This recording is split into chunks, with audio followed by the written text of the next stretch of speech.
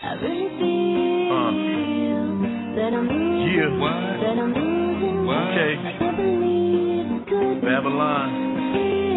It's falling down. I really feel Okay. that I'm losing. What? That I'm losing. It's coming to an end. I can't believe it could be. Yeah. Last one standing. Let's go. Feel the curtains closing, my eyes shut, time's up. I've reached the point in time where I made my mind up. I threw away my clothes because I ran out of luck a long time ago. Now I'm on my own trying to find my throne. I'm in the zone and it's best to stay alone. And if you shiver through your bones, you better pick up your phone. If your friends turn their back and give you the dial tone, just take advice from Erica and call Tyrone. Cause hand ain't gonna be there. It ain't cause I'm scared, it's cause the end is there, so I'm skipping out of here. So y'all can keep on stressing and growing gray hair. I'm marching on to my blessing, I hope you got it clear. I'm headed through the woods like Little Red Riding Hood, and I ain't scared of the big bad wolf, I wish she would. Approach me in the wilderness, see what she could. Let's put it into the wicked, it's time for the good. You gotta stay strong, endure to the end. You already know, ride this thing out. Talk to him, Uriah. Yeah, I got him. Just a messenger. Just spreading the word. What? You don't like it? That's cool. But if you do, here we go. Another one of them episodes like a man, it's the Phantom Sneaks in. There's a disturbance in the force. Can I take any more? Never know. Let the message stay on course. You want me to deviate? I want you to get it straight. I'm not one to hesitate. I play it to checkmate. Go ahead and draw your sword. Just keep on talking for Babble on, Babylon. I see what you're really on. Got a couple guns, a couple bombs, got a couple spies, a couple lies. So it's no surprise when you raid my house. But the only thing you find staring is a mouse. I'll be headed out the back, left everything intact. Go ahead and check. Aha! The wilderness on my heart. So I stay set up. Yeah, I care less how you feel. I know the real deal. What my father says, it will come to pass. Yeah, I'm just a messenger. What? Don't shoot the messenger. Yeah, it's about to be the end. It's over. Yeah. What? Feel like I'm losing my people. It's all good. But I gained a brother. I'm here. Yeah. Yeah. Yeah. Yeah. Yeah. Okay. Yeah. I really feel. I feel it too. Yeah, I really feel. I feel it too. Yeah. I feel it. It's in the air. Yeah. It's in the air. Yeah. Can't you feel it? Yeah. Yeah.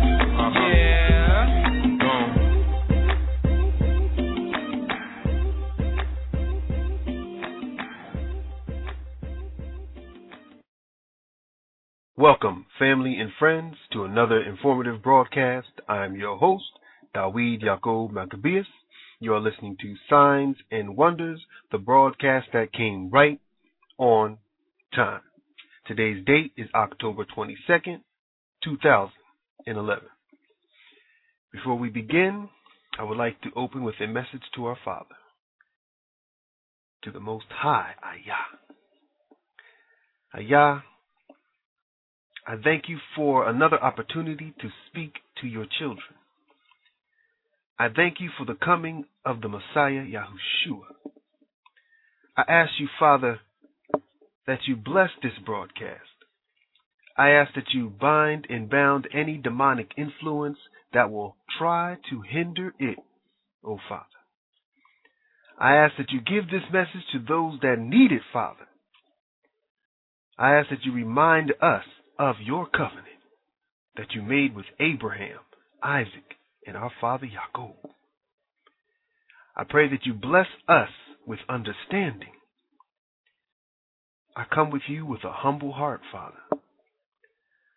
I ask you to hear this message in the name of your gift, your love, the Messiah, Yahushua. Hallelujah, hallelujah, hallelujah. Okay. Welcome again. Thank you for tuning in. The name of this broadcast is entitled Rise of the Black Messiah, Pawns and Rebels. This is part of a 3-part series. You can listen to part 1 on Blog Talk Radio under Signs and Wonders, or you can visit the HuaNet website or HebrewWakeUp.com. HuaNet.org is HWUNET.org. That's HWUNET.org. Okay, now, I would like to begin this broadcast with a quote. A quote from a man by the name of David Walker. Who was David Walker? David Walker was the author of a 76-page pamphlet. Now, this pamphlet was so dangerous that if you were caught with this pamphlet, you will be lynched, whipped, or imprisoned. The name of this pamphlet is called The Appeal to the Colored Citizens of the World. It was written in 1829. Okay? Now, I'm going to read a small portion of the pamphlet. Then I'm going to explain to you more about who David Walker is.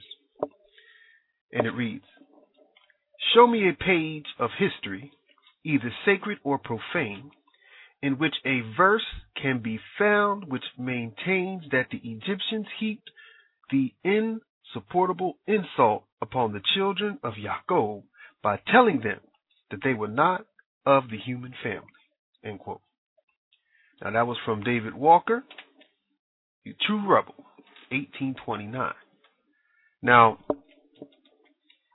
David Walker is going to be more explained as we progress through this broadcast. But understand that this man was extremely important to the freeing of the slave. But yet we know nothing about this man. This man was deliberately kept out of the educational system of the United States of America. During the end of this broadcast, we will find out why. Okay, now, to get to the root of this broadcast, we have to begin with a myth. And that myth is called the Curse of Ham. Now, I'm going to play this audio file. And then after I play this audio file, we are going to actually explain how all of this slavery and corruption began. Okay, here we go. The mendacious chutzpah represented by this outrageous dissembling is truly audacious. Such a gambit can only be sustained before an audience almost totally ignorant of the relevant foundational rabbinic texts. The curse of Ham, as taught by the rabbis, is what Abraham Melamed rightly terms the locus classicus of Judaism's historic antipathy toward black people and the exegetical source of its racist teaching from the Amorim of Babylonia to Moses Maimonides. The dogma that the black is a slave by nature is rabbinic in origin. Canaan is identified as a black man, and blacks as an inferior people, only in the Gemara, which is to say the latter part of the Talmud, the Midrash, and later writings of the rabbis. This invective, this racism, is not anywhere in the Bible concerning the black race. The rabbinic account of the malediction against Ham stipulates that Ham's son Canaan and all Canaan's issue are forever fated to suffer perpetual slavery and black skin, without the possibility of their condition ever being ameliorated. It is this anti-Old Testament rabbinic gloss that influenced those 15th century Renaissance humanists who had crossed over into the forbidden territory of the Talmud, Midrash, and Kabbalah as part of a supposedly enlightened act. It is an irony of history that as a result of this supposedly progressive development, the abominable view of black people as a congenitally determined race of perpetual slaves became entrenched among the Western liberal intelligentsia for at least the next 300 years. Here's what Schorsch writes in his book, Jews and Blacks in the Early Modern World. Few Jewish thinkers understood Ham's curse to initiate his or her progeny's blackness. That is an out-and-out prevarication. The classic rabbinic texts hold that the punishment visited upon Ham was the transformation of his son Canaan and all Canaan's progeny into blacks. Rabbi Hiah said, Ham and the dog copulated on the ark, therefore Ham came forth dark-skinned. That is the canonical rabbinic teaching of Orthodox Judaism. And Schorsch's book covers this up, and yet Schorsch's book has become the paradigmatic text for those in university and college level training in this subject to refer to when they are seeking out information on this. Okay, now, to understand this broadcast, we have to take it to the root. We have to understand that all of this has a beginning. The usurpation of the Hebrews had an effect on this world. This so-called curse of Ham was used to create the world we see today. You see, it made Great Britain the power it is. It made the United States of America the power it is. It allowed these Amalekites to hide their seed in all the nations. It allowed the seed of Yaakov to be enslaved for hundreds of years. So let's uproot the cause of this deception. Let's see where it all began. And it reads, in 1452, Pope Nicholas V issued the papal bull Dum Diversas, granting Alfonso V the right to reduce Saracens, pagans, and any other unbelievers to hereditary slavery. This approval of slavery was reaffirmed and extended in the Romanus Pontifex Bull of 1455, also by Nicholas V. These papal bulls came to serve as a justification for the subsequent era of slave trade and European colonization. And this is from the Romanus Pontifex. And what does it read?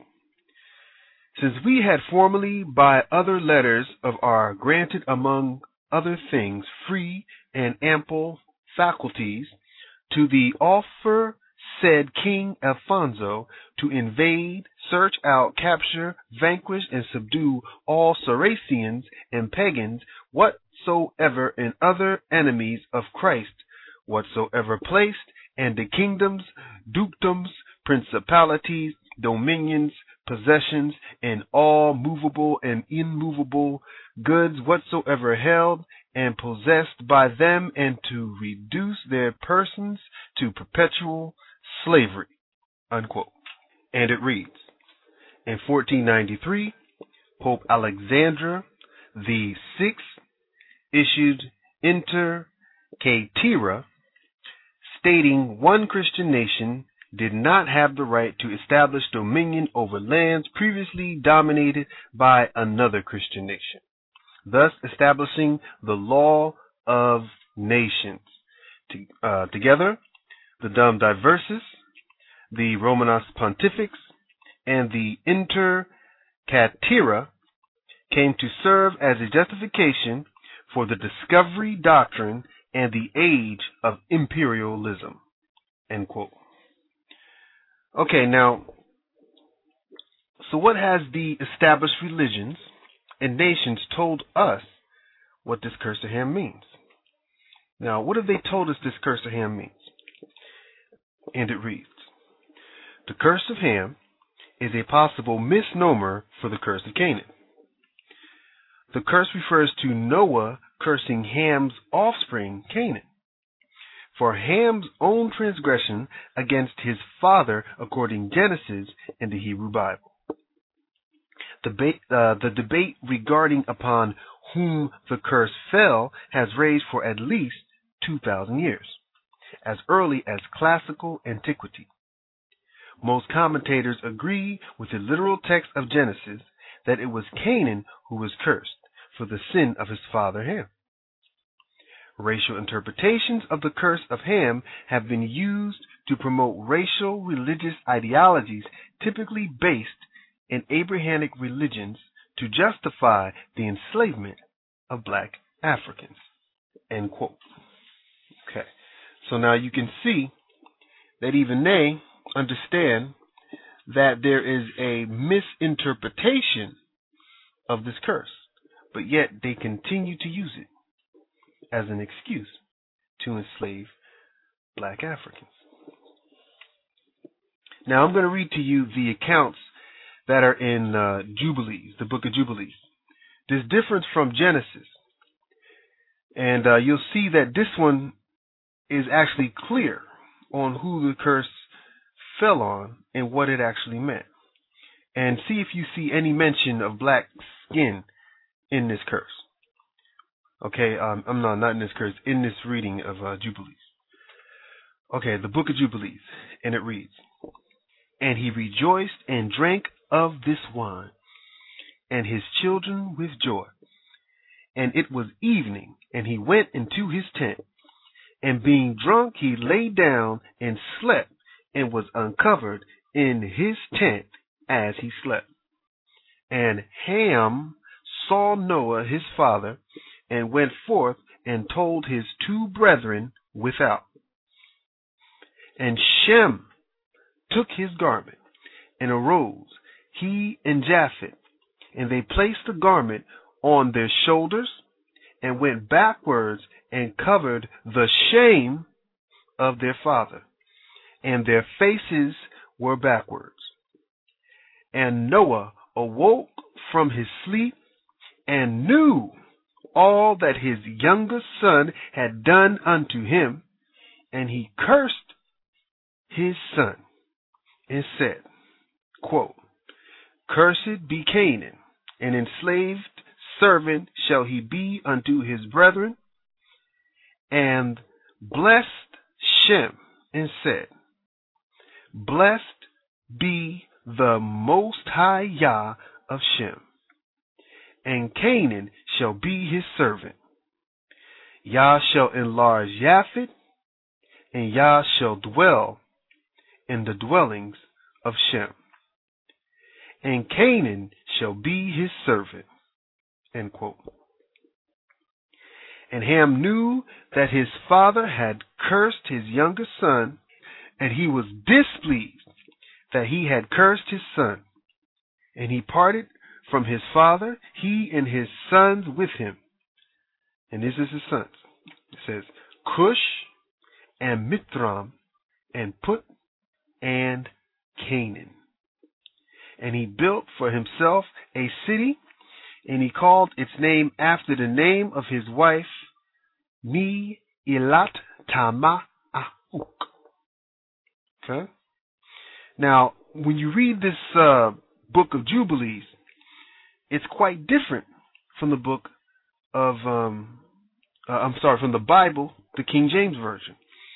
The King James Version has a lot of, it's like cryptic.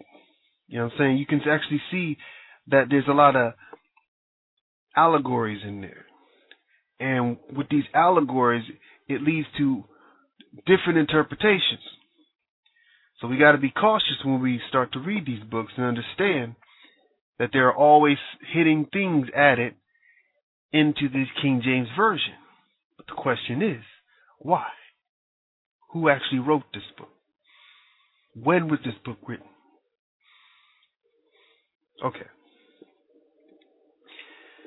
Now, this article states, and I quote, the debate regarding upon whom the curse fell has raged for at least 2,000 years, as early as classical antiquity. Okay, end quote. So, when was the first written account of this deception? Well, you need to look no further than the Talmud. But before we look at this Talmud, I'm going to read another reference from a man by the name of Origen Adamantius. That's Adamantius. Or you can call him Origen of Alexandria.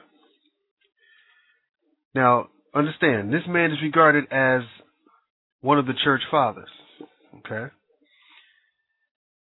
Now, this is taken from Origen of Alexandria. Now, he lived in the year 1855 to 54 AD.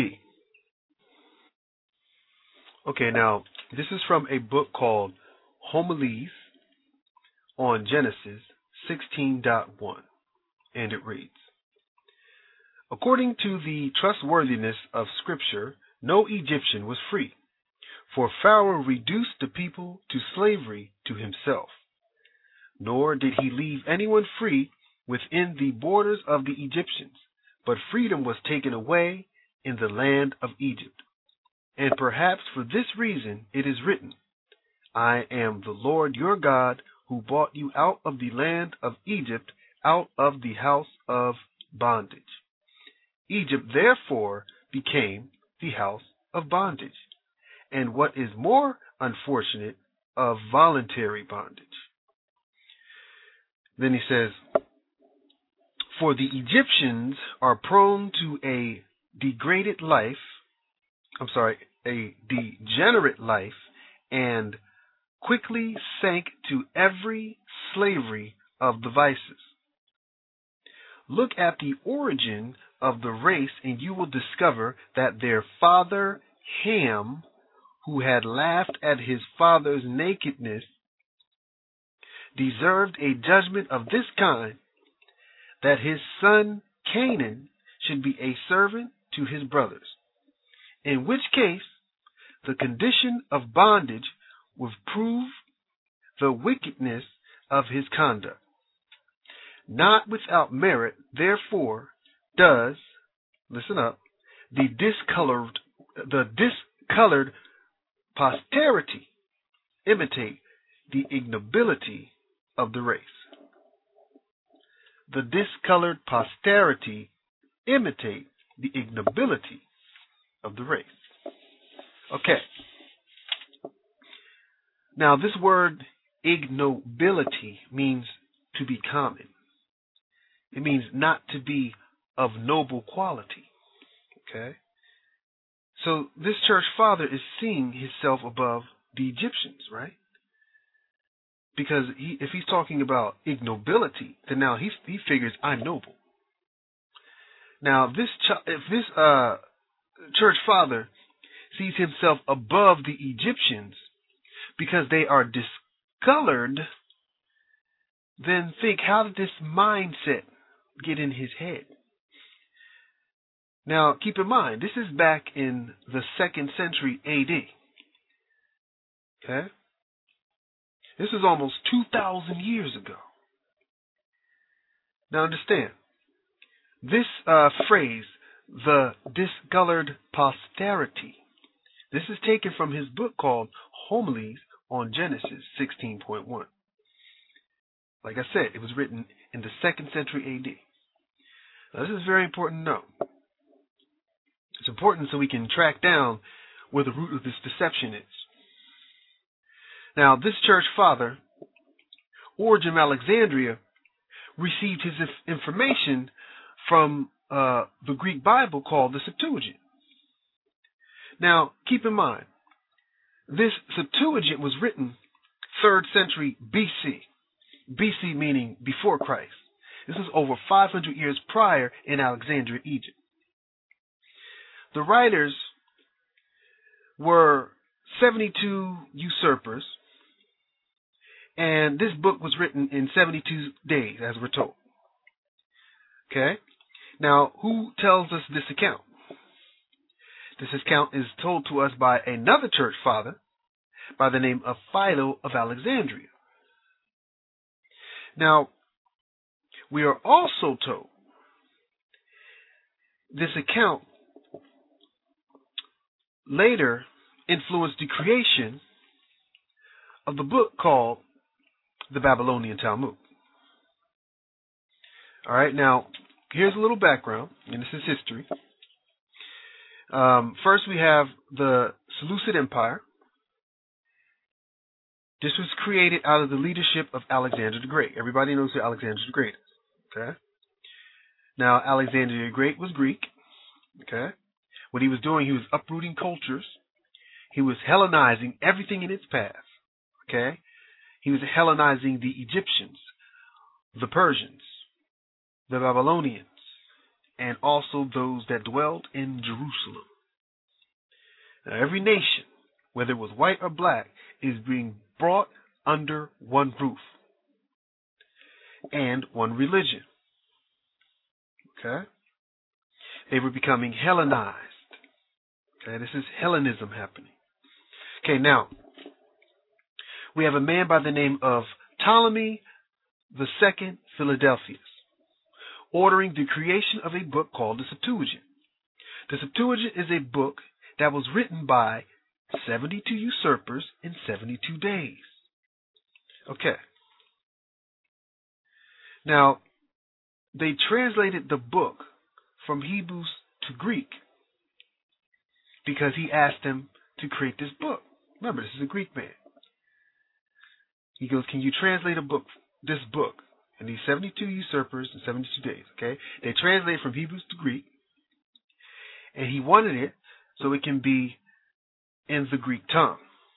So here's what we have. We have the first constructed Bible in the Greek tongue. And I say constructed because it was never one book before. It was many different books. It was stories, okay? Which were told to us by the Levitical priesthood. Okay, now here we have to take a look at this, right? And this is gonna what I'm trying to do is I'm gonna make a point out of this. Okay, now from history, we're told that the true translation was not completed until the year 132 BC. Okay, now this point is important, and it's going to mean more as I go through this. Okay, but we have another date that's important, and this date is 191 BC. Now, in 191 BC, we have an event that will change the fate of the Hebrews forever. Okay? Now, before we get into this event, I will explain something called the Sanhedrin. Okay? The Sanhedrin is a group of 71 sages. All right? Now, remember, we have the 70 usurpers in 72 days, but now we have 71 sages. So where's the 72? Well, the 72nd individual here would be the high priest. Okay, but first, before we get into that, let's speak about these 71 sages. All right, and what is the Sanhedrin? Okay, now the Sanhedrin, as it explains, this is from the Virtual Jewish Library, and it says, the ancient Jewish court system was called the Sanhedrin. The great Sanhedrin was the supreme religious body in the land of Israel during the time of the Holy Temple. There was also similar religious Sanhedrins in every town in the land of Israel, as well as a civil political democratic Sanhedrin. These Sanhedrin existed until the abolishment of the rabbinic patriarch in about 425 CE. So that's 425 years after the death of Christ. It says the earliest record of the Sanhedrin is by Josephus, who wrote of a political Sanhedrin convened by the Romans in 57 BCE. End quote. All right, now, keep this in mind. How are the Romans assembling a Sanhedrin in 57 BC? Now, I asked that question because the Romans are not of the Levitical priesthood, right? Okay, now it says, and it continues, it says, Hellenistic sources generally depict the Sanhedrin as a political and judicial council headed by the country's rulers. Tanaitic sources describe the Great Sanhedrin as a religious assembly of 71 sages who met in the chamber of hewn stones in the Temple of Jerusalem. End quote. Okay, now, here's the history of the Sanhedrin and how it came to power. All right? And it reads, it says, the Sanhedrin as a body claimed power that lesser Jewish courts did not have. As such, they were the only ones who could try the king, extend the boundaries of the Temple of Jerusalem, and were the ones to whom all questions of law were finally put. Before 191 BC, the high priest acted as the ex officio head of the Sanhedrin. But in 191 BC, when the Sanhedrin lost confidence in the high priest, the office of Nasi, N-A-S-I, was created. After the time of Hillel the Elder, the 1st century BC and early 1st century AD, okay? After the time of Hillel, last 1st century BC, early 1st century AD, the Nasi was almost invariably a descendant of Hillel. The second highest ranking member of the Sanhedrin was called the Av Bit Dem, or head of the court, literally Bit Dem, house of law, who presided over the Sanhedrin when it sat as a criminal court. End quote. Okay, now, there are a few things in this article that I would like to bring to your attention. All right, now the first is this. We have a man named Hillel the Elder. Okay, who is this man, Hillel the Elder? And it reads, Hillel was born in Babylon, and according to the Igret at Rav, Saria Gaum, a comprehensive history of the composition of the Talmud from the 10th century CE. Hillel descended from the tribe of Benjamin on his father's side and from the family of David on his mother's side. Nothing definite, however, is known concerning his origin, nor is he anywhere called by his father's name, which may have been Gamli. G-A-M-L-I-E. Gamli. End quote. Okay, now, I seriously advise you to listen to a broadcast on Hwunet.org, Hwunet.org, called The Seed of Benjamin. Okay? It's called The Seed of Benjamin. Now listen to this to understand why this is important. Why is it important to understand who the Seed of Benjamin is? And how does it relate to what I just said? Okay? Now, what you're going to notice is a pattern. You see, every time that the Hebrews experience drama, okay, the cause of this drama is always associated, or most times associated, with the seed of Benjamin. Now keep in mind now, the Hebrew seed passes from the father. Okay? Now, I stated this clearly in my first broadcast on this series called Rise of the Black Messiah, Know Your Enemy. Okay? Now understanding, knowing our enemy is extremely important, because this is how we can put the pieces back together and understand who we are and how to fight this enemy. Okay, now I'm going to read Nasi. And what does it say? What is this word Nasi? Okay, remember, it says Nasi. Well, what is Nasi?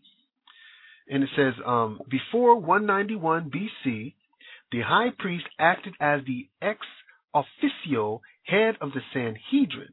But in 191 BC, when the Sanhedrin lost confidence in the high priest, the office of Nicaea was created. Okay, here's an article that will explain this. Now, what I think, we have these 71 sages, but we know that these people deal with 72, not 71. Either the high priest is either the 72nd individual that they need to complete this 72 demonic thing that they're doing is either A, the high priest, or another being that has taken the place of the high priest. Because as they say, the Nicaea, right, they said that the Sanhedrin lost confidence in the high priest. So now we have the office of Nicaea with only 71, but we need a 72. So is the 72nd Lucifer, or, you know, when we look into that name, we understand what Lucifer means. Let's use another name. Is the 72nd position these demonic entities or the principality of the hour? We don't know. We don't know. Okay, but let me continue. All right. Now, here's an article that explains about the Sanhedrin. And it says, during the Second Commonwealth, 530 BCE to 70 CE, the Nasi was the highest-ranking member and president of the Sanhedrin or assembly, including when it sat as a criminal court. The position was created in 191 BCE when the Sanhedrin lost confidence in the ability of the high priest to serve as its head. The Romans recognized the Nasi as patriarch of the Jews and regarded all Jews to pay him a tax for the upkeep of that office, which ranked highly in the Roman official hierarchy. End quote. Okay, now, as I'm reading this article, you notice how this year, 191 BC, keeps coming up. Now, what happened in this year? But before I answer this question, before I answer these two questions, what is 191 BC? I have a few other questions. First is, why is this important? And how does this relate to Rise of the Black Messiah, Pawns and Rebels? Okay, well, the first reason why this is important is because the root of the so-called curse of Canaan, curse of Ham, was used to place us in the state we are in. Our present state we are in right now. Okay? Now, we have to understand our past to know where we are.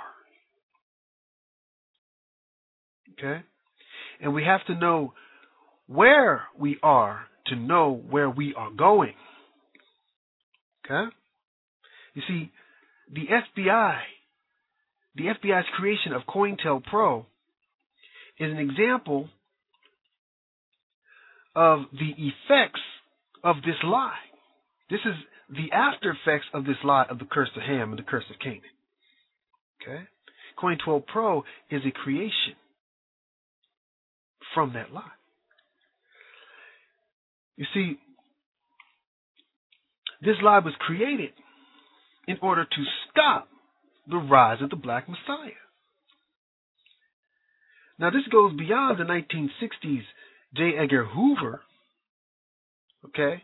They want us to think about this started in J. Edgar Hoover in 1960. In the 1960s, this whole Black of the Messiah, the rise of the Black Messiah thing.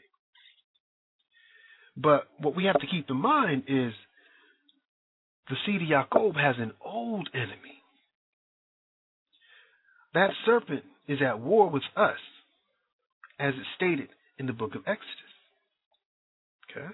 Now I'm going to read the book's Exodus, and it says, "And Yeshua discomforted Amalek and his people with the edge of the sword.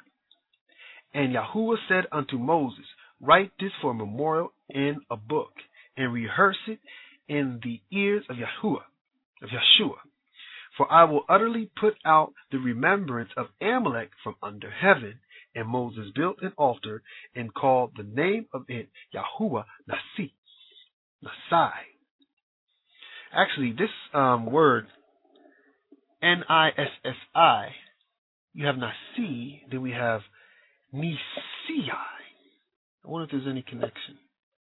The high priest. Anyway, well, let me keep going. Yahuwah Nisai. All right? Now, what does this mean? Yahuwah. We all know Yahuwah is the name of the Most High. Yahuwah. Ayah. Yahuwah. Same individual. Y'all know that now, right? Because when they say Lord, they mean the highest, right? But Yahuwah, the highest, Yah, above all. My Yah is my is Yah, Yahuwah. Okay, let me get back to this. Now it says Yahuwah is our protection. Okay, Yahuwah Nasiah. Yahuwah Nasiah. Now it says, they say that Nasiah means flag or banner, but it actually means Yahuwah is our protection. Okay, and then it continues this. It says, for he said, because Yahuwah hath sworn that Yahuwah will have war with Amalek from generation to generation. From generation to generation. He said Yahuwah will have war. So when we raise that flag, when we recognize that Yahuwah is our protection, then when these demonic beings see who they're up against, they're not up against just man, they're up against Yahuwah. But first we have to know who we are to know where we're going. All right, now let me continue, because I don't want to take too long about this, because I have a lot to cover. But you see that this is important, all of this, because we have to recognize the blueprint of the enemy. We have to understand his modus operandi. Okay? His modus operandi is that he usurps. He usurps his prey. This serpent has become his prey. We can see this in the example of the year 191 BC. All these events of the year 191 BC will show to us the modus operandi of our enemy. Now, how does this relate to the rise of the Black Messiah, pawns, and rebels? Well, because the core of the Hamitic myth was planted by the seed of deception. And within this seed was the lies placed in a book called the Babylonian Talmud. And this book was pushed by the Sanhedrin. Okay? The Sanhedrin was in their control, not in our control. The Sanhedrin was created under the Greek Empire. It was controlled by the Roman Empire, and it was filled with 71 demonic Kabbalah reading imposters called sages. The imposters used this office of power to totally destroy the true Hebrews of the Seed of Yaakov and drive them out of their own land into the four corners of this earth. Now, I want you to listen to Genesis 3:15. Okay? And this is Ayah. And he's speaking to the serpent. Okay? And it reads, and I will put enmity between thee and the woman, and between thy seed and her seed. It shall bruise thy head, and thou shalt bruise his heel. Now, I want to make a comment on this word enmity. I was my last broadcast I was mispronouncing it, and a very kind sister wrote me and she explained to me and she gave me some constructive criticism, and I thank her for that. And I also want to make a statement and tell everybody, look, I'm not going to pronounce everything correctly, and have patience with me, but it's part of the curses. But anyway, I'm going to read it again, and I just want to say the proper way of saying it is enmity, okay? And if there's something that you don't understand, I ask you to please just email me, and then, we can correct these things. Okay, now I'm going to read it again. It says, and I will put enmity between thee and the woman, and between thy seed and her seed. It shall bruise thy head, and thou shalt bruise his heel. Okay? Now this right here is our enemy. Okay? We have an old enemy. An old enemy. Okay, now, this next section, we're going to go over the Levites. And we're going to figure out how the Levites were taken over. Okay? Now, here is the core, okay? The root of the deception. The root of the deception, and this is how the curse of Ham made its way into scriptures. Okay. This incident that I'm going to speak of in 191 BC. This is how the seed of Yaakov are taken out. Okay, and how the seat of Aaron, whom was of the tribe of Levi, is usurped. And this is way back in the year 191 BC, before Christianity. Almost 500 years before Christianity. Okay. Now, I just wanted to set that up. Okay. Now, I'm going to read something here, and this is taken off of Wikipedia. This is a section where they speak about the high priest. Okay. And it starts with Anias III, and it reads, Anias III was a Jewish high priest, the son of Simeon II. He is described as a pious man who, unlike the Hellenizers, fought for Judaism. Seleucus Philopator defrayed all the expenses connected with the sanctuary and was friendly to the Jews. According to 2 Maccabees, a traitorous official of the temple, however, Simeon the Benjamite, or Simon the Benjamite, induced the king through his official, and the name is Heliodorus, Heliodorus, to undertake the plunder of the temple treasures. The attempt was successful, and the Syrian court never forgave the high priest for its miscarriage. Unquote. Okay, now what happened was Seleucus Philopator was in need of money because the wars that were raging between Greek and Rome at the time. Now understand, Rome is now coming over to usurp Greece. Okay, because Greece was usurping. Now here comes Rome. Now this is the seed of the serpent. They're just usurpers. No matter, this is what they do. But now Rome is coming to usurp Greece. Now, what happens is Seleucus,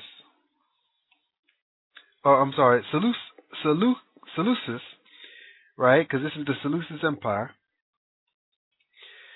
He is told that the Hebrews have a vast amount of wealth in their temple. All right?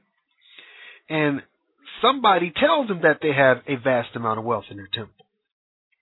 This is told to him by a man named Simon the Benjamite. Simon the Benjamite speaks to Heliodorus, okay?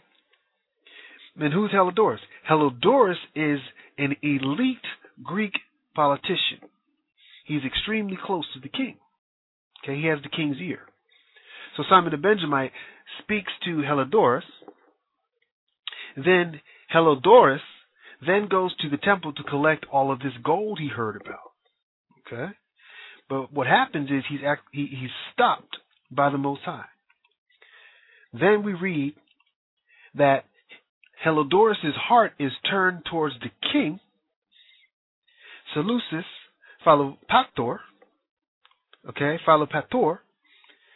Now, then he becomes the king of the Greeks. How does this happen? Well, he kills the king, and now he becomes the king of the Seleucid Empire. Now we can find all this written in the account in Daniel chapter 11, book 20. All right? Daniel chapter 11, verse 20. Now I'm going to read that to you, and you're going to see it as I explain it. Okay, now I just wanted to set that up. Now remember, we have Seleucid, and we have Heliodorus. We have a usurpation of the kingdom. And what does it say? It says, "Then shall stand up in his estate a raiser of taxes in the glory of the kingdom." Now who's raising taxes? Who needs money? The Seleucid Empire, right? Then it says, "But within a few days he shall be destroyed, neither in anger nor in battle." Right? Who's being destroyed? This raiser of taxes. Right? And then it says, wait a minute now. But before I do that, I'm going to read something. I want to read, I'm going to keep reading from Wikipedia, because what I'm going to do is I'm going to match Daniel 11:20 with this. And it says,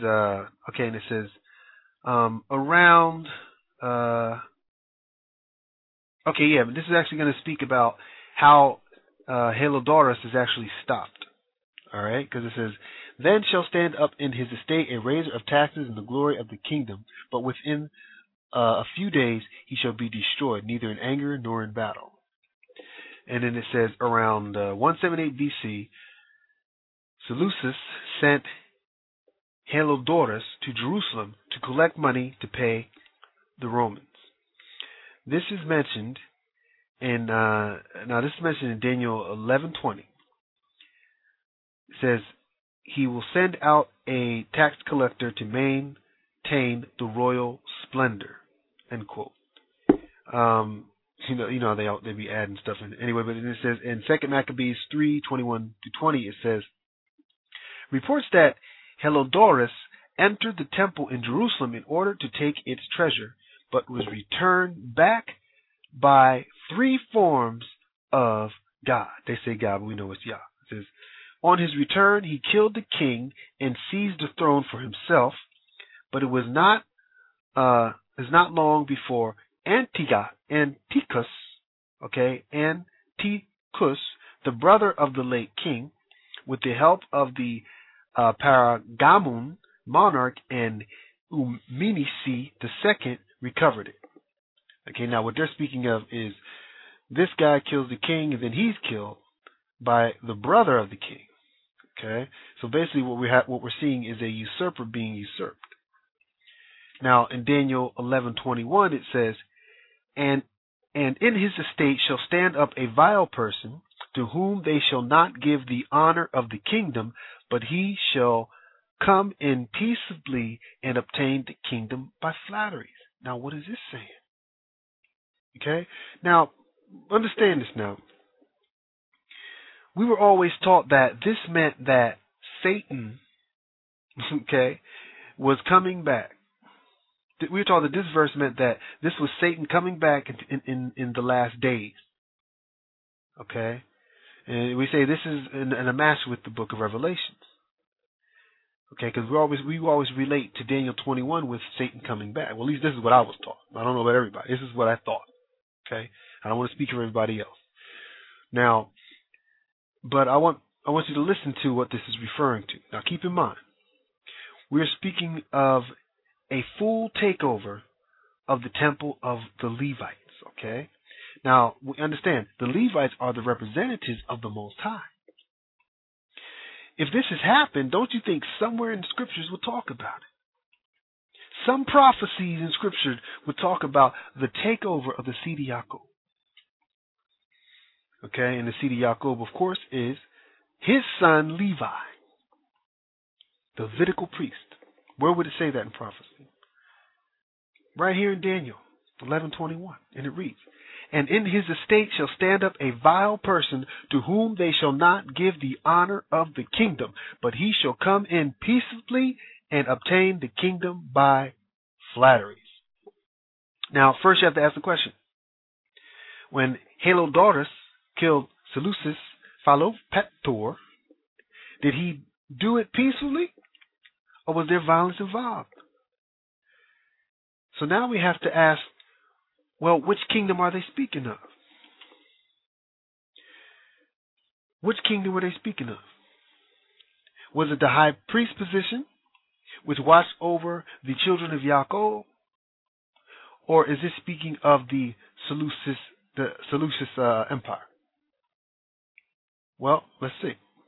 And then it reads, it says, Jason became high priest in 175 BCE after the accession of Antiochus and Phoenix to the throne of the Seleucid Empire. In an ongoing dispute between Onias III and Simon the Benjamite, Jason offered to pay Antiochus in order to be confirmed as the new high priest in Jerusalem. Flattery. In order to pay the new high priest in Jerusalem. Okay? Antiochus accepted the offer and further allowed Jason to build a gymnasium in Jerusalem and create a Greek-style polis named after the king. Antiochus, which it says Antiochus, with the creation of the Antioch, Jason abandoned the ordinances given under Antiochus III, which defined the polity of the Judeans according to the Torah. End quote. Okay, now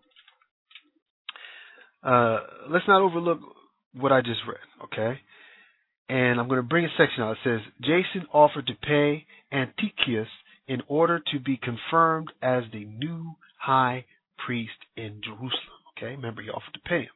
And in Daniel 11:21 it says, and in his estate shall stand up a vile person, to whom they shall not give the honor of the king, but he shall come in peaceably and obtain the kingdom by flatteries. Okay, he should obtain the kingdom by flatteries. All right, now, and it reads, it says, Jason's time as high priest was brought to an abrupt end in 172 BCE, okay, when he sent, it says, Menelaus, the brother of Simon the Benjamite, to deliver money to Antiochus. Menelaus took his opportunity to outbid Jason for the priesthood, resulting in Antiochus confirming Menelaus as the high priest.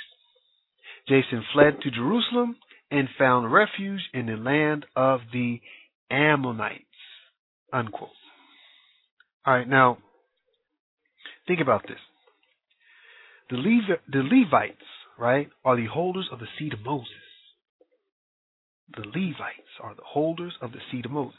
Onias III was usurped by his vile brother Jason. Jason was removed, okay, but Jason, he removed his brother, because Onias and Jason are brothers. Jason removed his brother Onias III. How? By paying the money-hungry Greeks who need money for taxes. They're money-hungry, right? He pays the Greeks. Okay? Then, what happens to Jason? Jason is usurped by the brother of Simon the Benjamite. And who's his brother?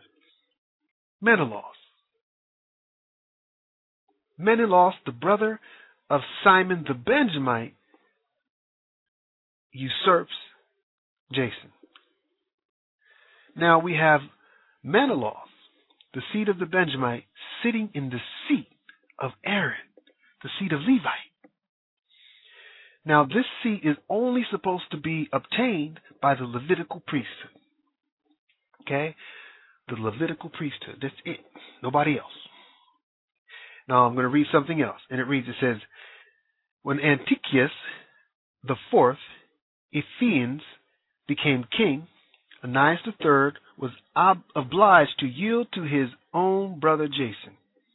According to Josephus, Jason became high priest after the death of Anias. And then it says, according to 2 Maccabees 26, Menelaus was not an Aaronite, but a brother of Simon mentioned above, and hence a Benjamite. End quote. All right, now, I just read something, but I want to bring something to your attention. And I'm going to read another sentence. It says, according to Josephus, Jason became high priest after the death of Anias. Now, if you read that and you've been following along, you say, well, this is a little bit confusing because now if Jason came, according to Josephus, Jason became high priest after the death of Anias, well, we have to understand that, no, what happened was, Jason didn't kill Anias. Anias lived. Okay? Who became priest after the death of Anias? If anybody, it was Menelaus, the Benjamite. So now we have a conflicting here, right? Now, why is this important? Because we have to look at Daniel 11:21. Okay, now, this is implying that,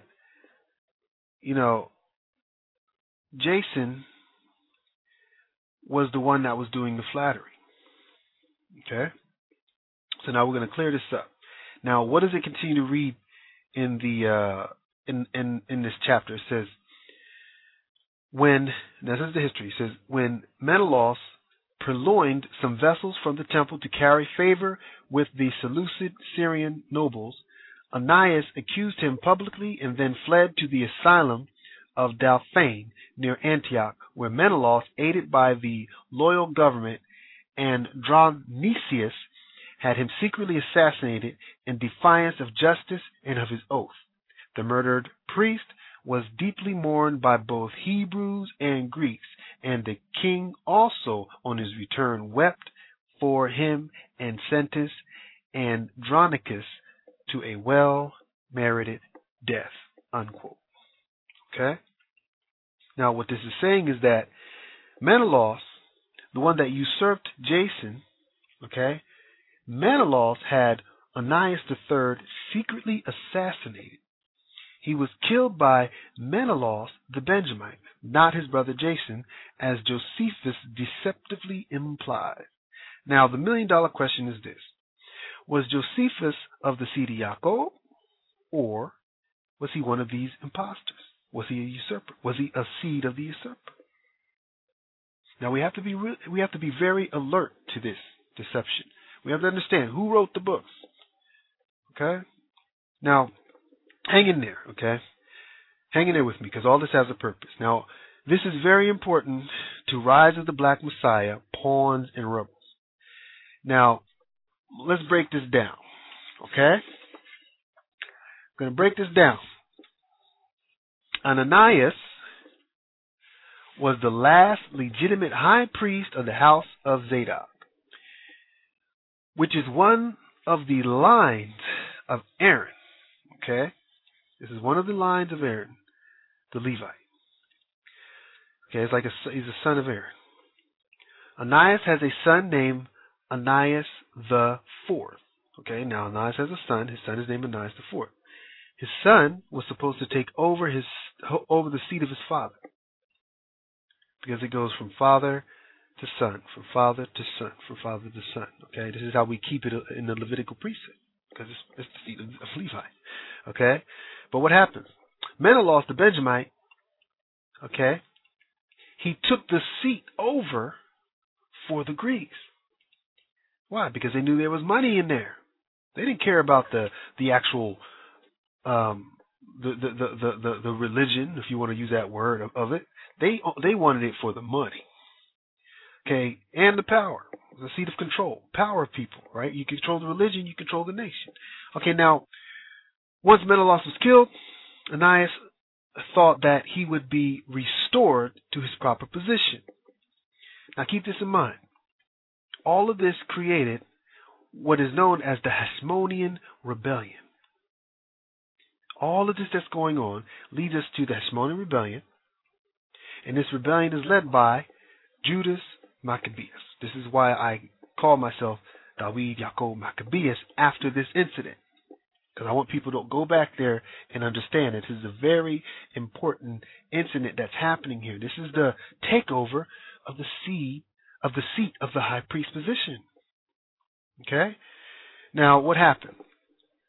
When Anius IV was supposed to be placed back into the high priest position, another priest comes into play.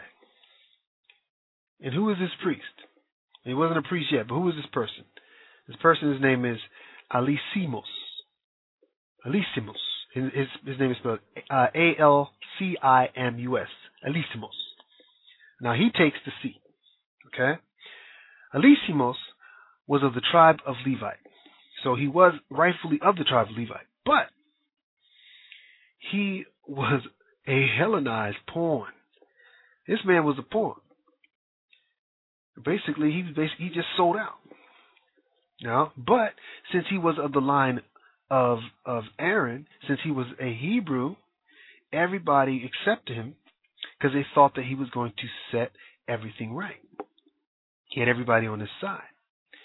But what they didn't know, he was actually a pawn of the usurpers, and he actually worked to destroy the Hasmoneans because they had this rebellion going on. So they got this guy, put him in charge, and now he's trying to destroy Hasmoneans, and eventually Judas Maccabeus is killed. Okay? Now, so what happens to Anius IV? Anius IV, the son of Anius II, of Anius III. What happens is, the son of Anius IV, he fled to Egypt. Now we have a Levitical priest going to Egypt, and what does he do? He builds a temple in Egypt. Now, why is this important? Well, it's important because we have these names like Origen of Alexandria.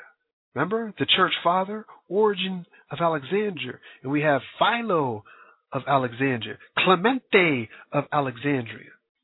Why? Because of this temple that was built in Egypt. There's another religion coming on here, a new philosophy happening. And these church fathers are gravitating towards this.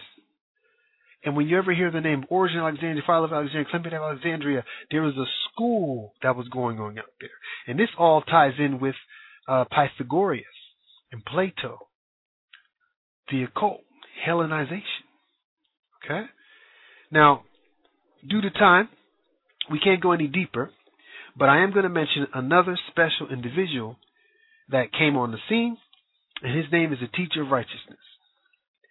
Now, this individual is the one that set the temple right. Okay? He set it right. But what happened? Now, he was there for 6 years. Then he is taken out by another usurper, another Hellenized usurper, who is actually of the Hasmonean line. But they don't actually name him here, so there's like confusing on who it really was. But his name was called the Wicked Priest.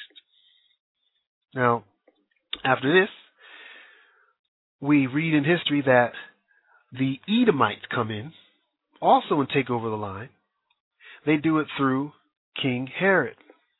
Okay, because understand, Herod was Edomite, Esau. Now, this is a Hebrew, all right, because it was a seed of Isaac, Jason, Jacob and Isaac, all right. So now we have the line of Edomite, which is Herod. Now, what they do, they actually totally take over the seat. Now, when they took over the seat, what did they create? They create a new type of religious hierarchy, right? But this is they're called the Sadducees. Okay.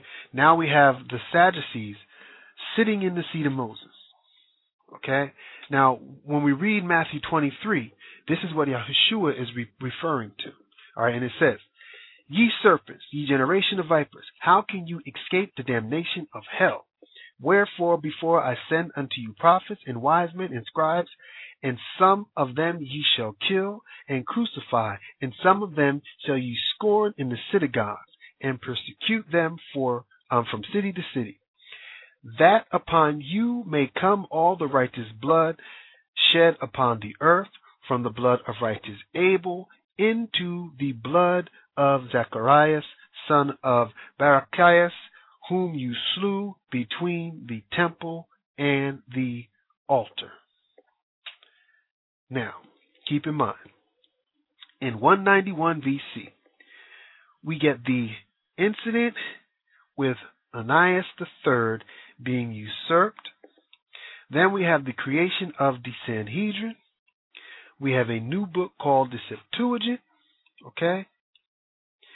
And then we have the Greeks taking over the land of Jerusalem. And then we get something else happening around the 2nd century AD.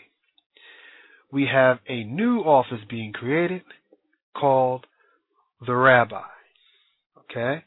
Now, I'm going to read something to you about what the rabbi means.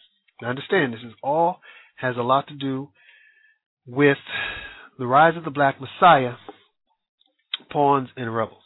Okay? Now, let me read this to you. Rabbi is not an occupation found in the Torah, and ancient generations did not employ related titles such as Rabban, Rabbi, or Rab to describe either the Babylonian sages or the sages in Israel.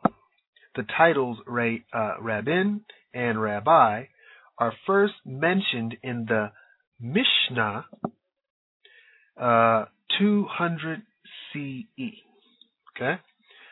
And then it says the term was first used for Rabbin Gamliel the elder, Rabbin Simeon his son, and Rabbin Yohan ben Zakkai, all of whom were patriarchs or presidents of the Sanhedrin. A Greek transliteration of the word Harbi is found in the books of Matthew, Mark, and John in the New Testament, which it is used in reference to scribes and Pharisees. End quote. Okay, now, as I'm reading this, I want you to notice this name, Gamliel the Elder. Now, listen to what it states. And it reads, Gamliel the Elder was a leading authority to the Sanhedrin in the mid-1st century CE. He was the grandson of the great Jewish teacher Hillel the Elder. End quote. Okay, now, remember, Hillel the Elder was a Benjamite, right? Hillel the Elder was a Benjamite. Now we have this new title called Rabbi. Okay? Now, are you starting to see a pattern here with the Benjamites? It's like they're trying to tell us something with this, right? Like I said, go back to the seed of Benjamin to really go through that and understand the whole teaching behind that. The seed of Benjamin. One of my previous broadcasts, you can listen to the archives, or you can go to huanet.org, HWUNET.org. Okay. Now, I went through this long explanation for two reasons. One, to show you the true root of the curse of Ham, and 2, to give you a look at how this pattern of usurpation has been going on for the past 2,000 years, even more. Okay. Now, if we are the Seed Yaakov, then we should be wise about this pattern of the enemy, the pattern of our enemy. Okay. Now, what does the Babylonian Talmud say about the curse of Ham? We're going to get into the Babylonian Talmud. Huh? Now, what does it say? It says, the Talmud, it says, the Torah assigns no racial characteristics of ranking to Ham. Actually, no, this isn't the Talmud. This is, I'm getting into Talmud, but this is an explanation about the Talmud. I'm going to read the Talmud later so we can actually see it from their own writings what it says. Okay, let me start again. It says, the Torah assigns no racial characteristics or ranking to Hebrew. Moses married a Cushite, one of the reputed descendants of Ham, according to the book of Numbers, chapter 12. Despite this, a number of early Jewish writers have interpreted the biblical narrative of Ham in a racial way. The Babylonian Talmud, Sanhedrin 108b states, quote, our rabbis taught 3 copulated in the ark, and they were all punished. And it says the dog, the raven, and Ham. The dog was doomed to be tied. The raven expectorates his seed into his mate's mouth, and Ham was smitten in his skin. Talmud Bavli, B-A-V-L-E, Bavel, Sanhedrin 108b. The nature of Ham's smitten skin is unexplained, but later commentaries describe this as a darkening of skin. A later note to the text states that the smitten skin referred to the blackness of descendants, and a later comment by Rabbis in the Bereshit Rabbah asserts that Ham himself emerged from the ark black-skinned. And then it says, the Zohar states that Ham's son, Canaan, darkened the faces of mankind. I'm just saying that Talmud says, okay? Now, let me see. Okay, now, what I'm going to do, I'm actually going to read from the Babylonian Talmud. This is called Tractate Sanhedrin. And I'm going to put I have a link of this on the website, and I have the URL pointing to the actual HTML file, which is referencing the Talmud. So you can see that I'm not making this up. And it says Folio 70A. All right? Now this comes from the rabbis, and it says Ubar, the Ubar the Galilean gave the following exposition. The letter Waw, W-A-W, 40 occurs 13 times in the passage dwelling with wine. And Noah began to be an husbandman, and he planted a vineyard, and he drank of the wine and was drunken, and he was uncovered within his tent. Then it says, and Ham, the father of Canaan, saw the nakedness of his father, and told his 2 brethren without. And Shem and Japheth took a garment and laid it upon their shoulders, and went backward and covered the nakedness of their father. And their faces were backward, and they saw not their father's nakedness. And Noah awoke from his wine, and knew what his younger son had done unto him. Okay, now, commentary on Genesis 9, and this is what it says. It says, it goes, quote, with respect to these last verses, Rab and Samuel differ. One maintains that he castrated him, whilst the other says that he sexually abused him. He who maintains that he castrated him reasons thus. Since he cursed him by his fourth son, he must have urged him with respect to a fourth son.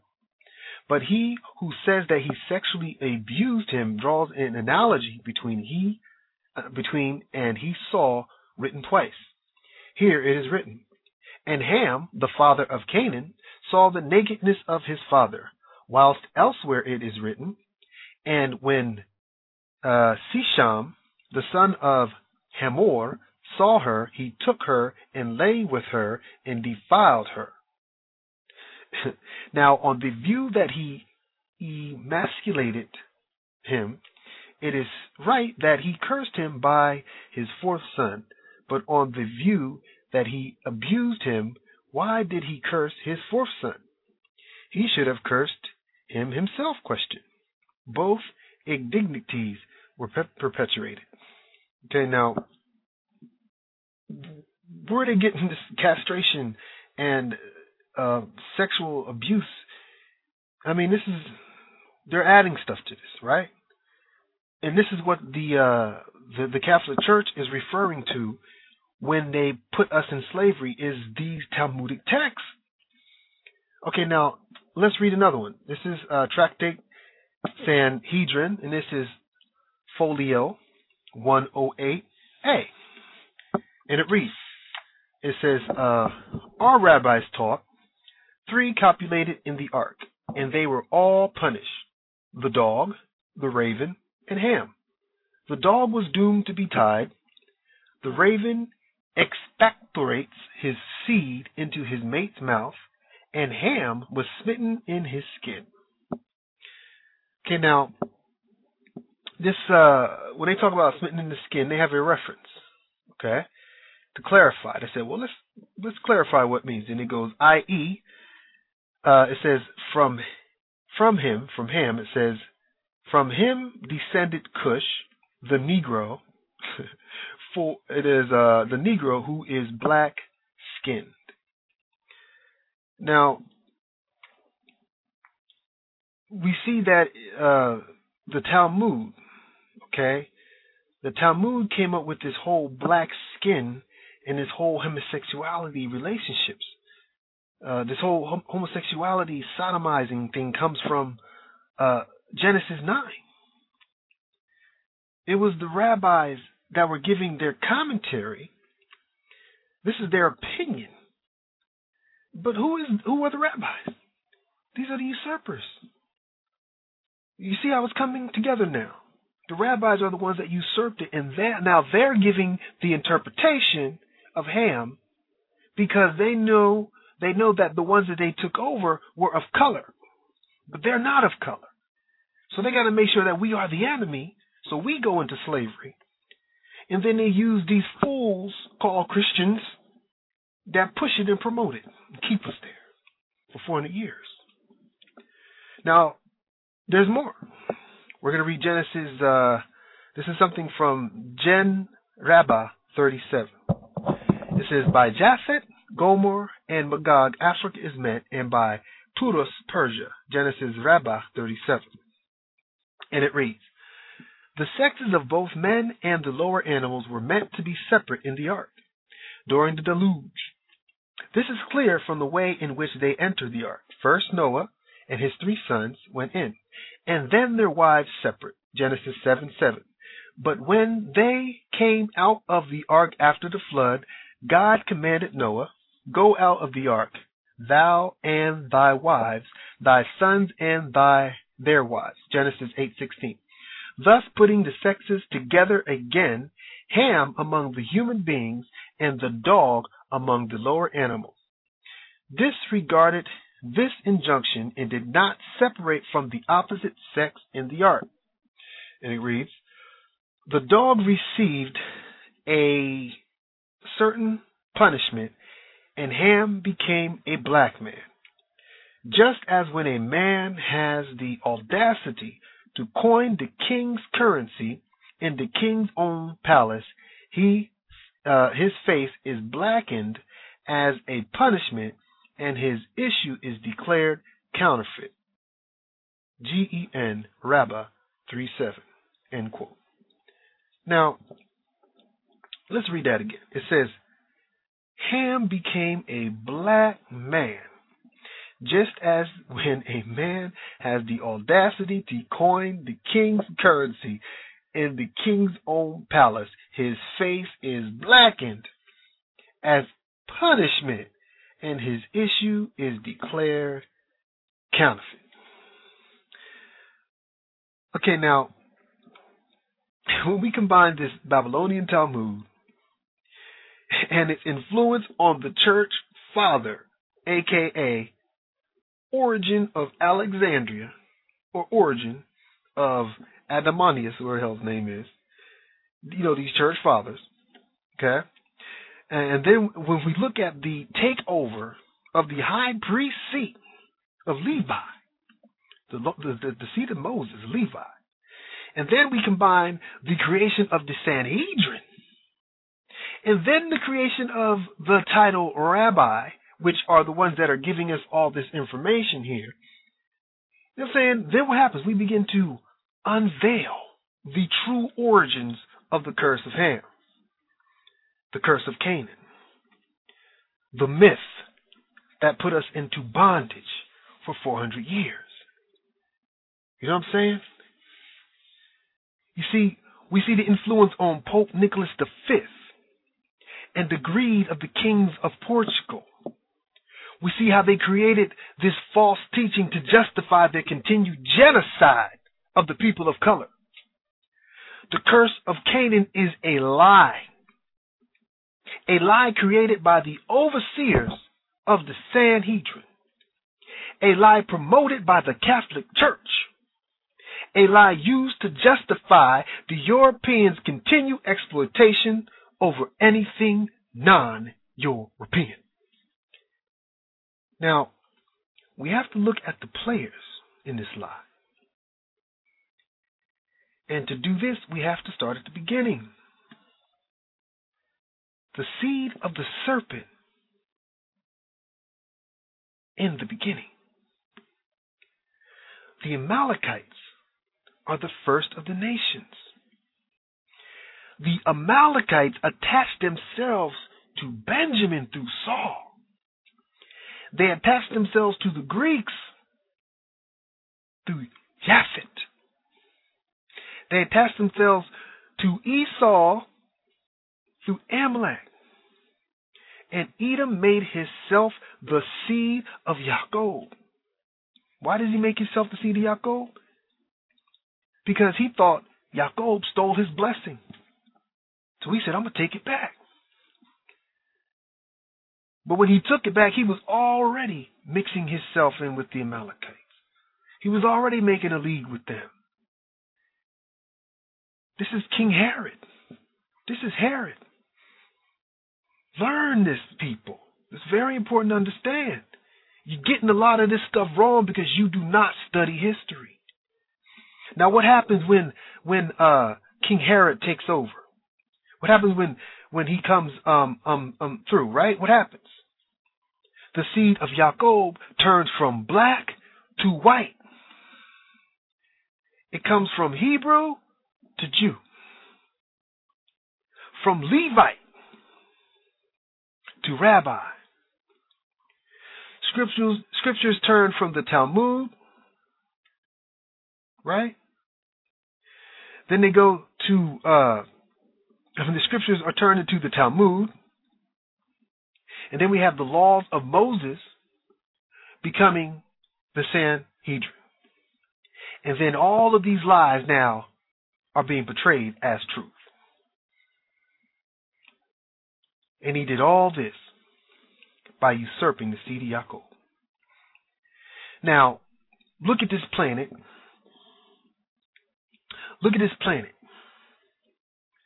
Look at the people that are portraying themselves as the rightful heirs of the Most High, the Catholic Church, the Protestants, the Jews. This is supposed to be the Most High. Ask yourself this question. Are these people a true representation of the Creator of the heaven and the universe? Does this serpent express love for the Most High, Ayah? Of course not. Okay? Of course not. Now,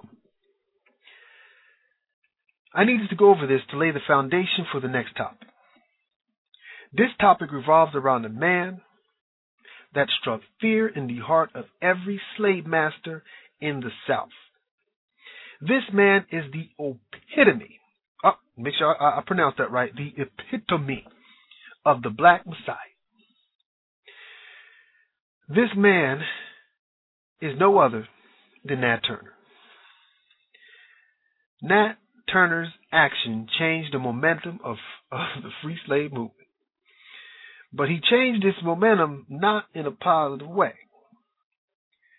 Who did change the momentum in a positive way?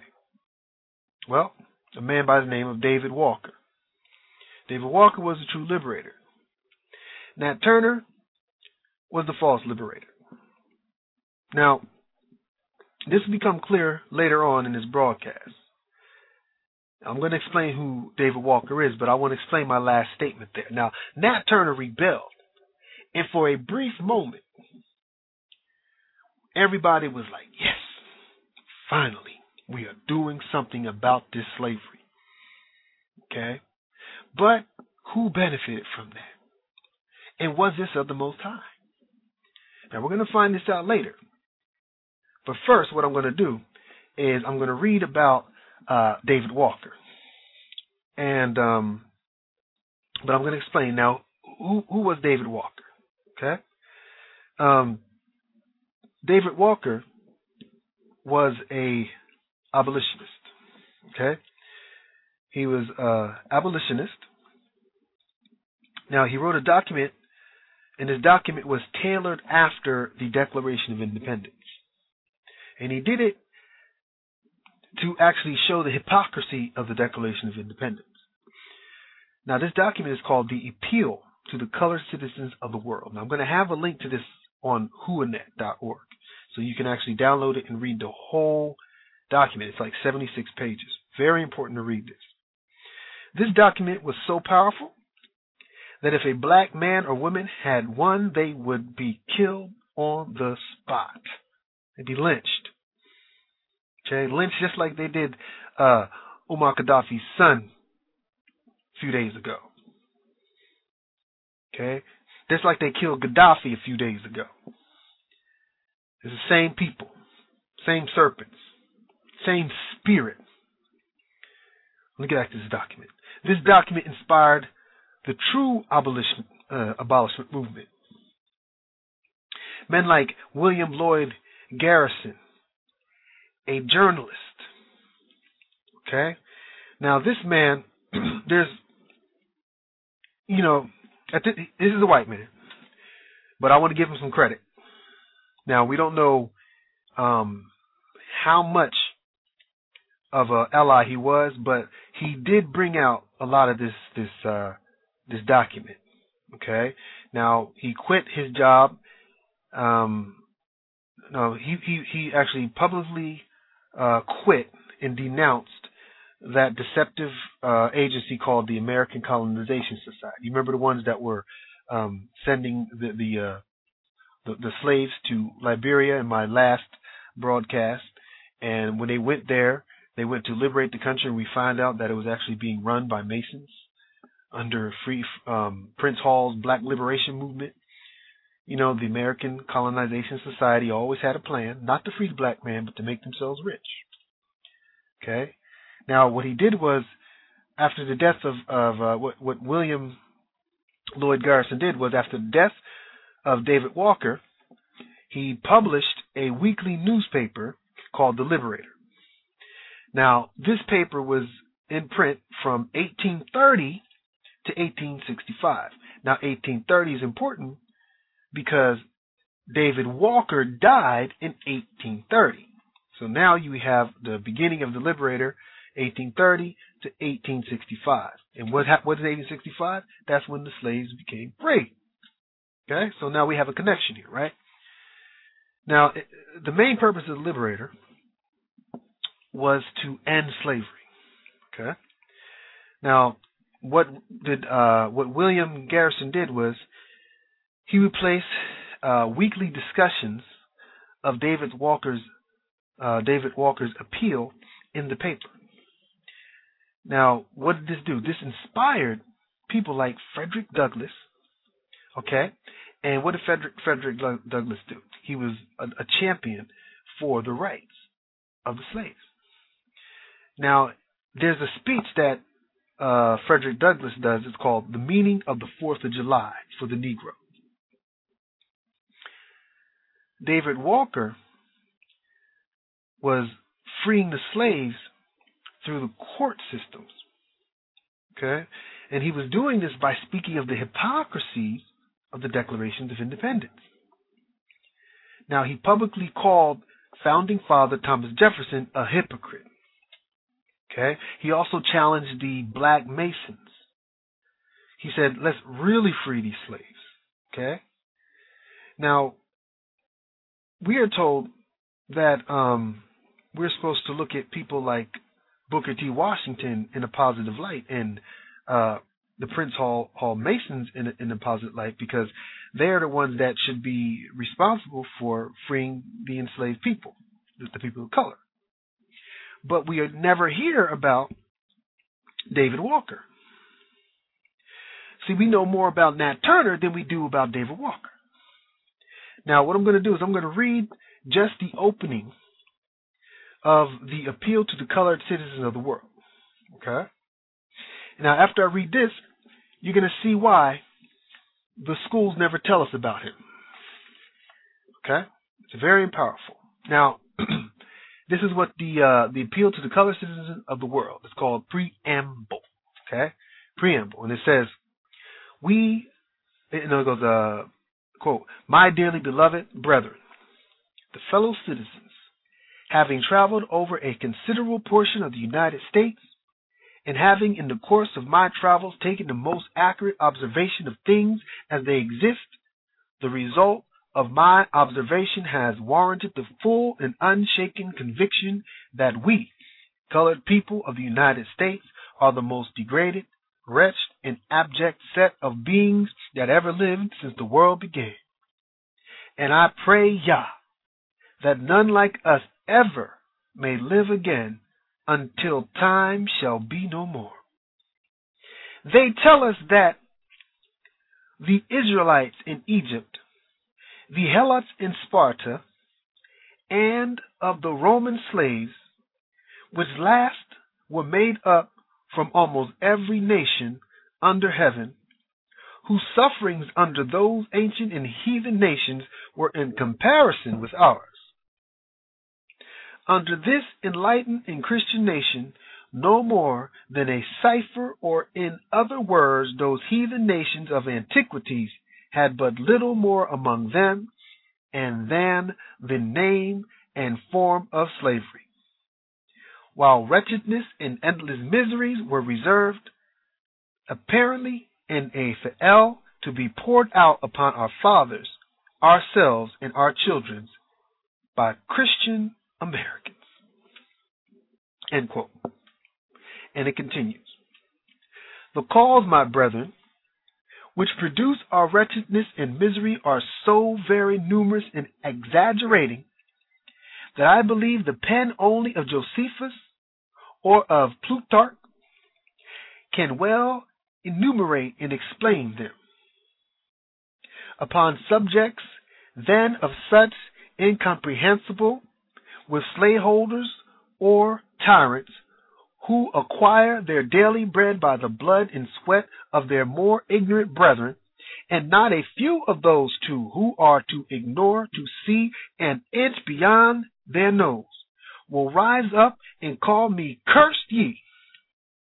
The jealous ones among us will perhaps use more abject subtlety by affirming that this work is not worth pursuing, that we are well situated, and there is no use in trying to better our condition, for we cannot. End quote. And it continues. I will ask one question here. Can one condition be any worse? Question. Can it be more mean and abject? Question. If there are any changes, will they not be for the better, through they may appear for the worst at first? Question. Can they get us any lower? Question. Where can they get us? Question. They are afraid to treat us worse, for they know well the day that they do, they are gone.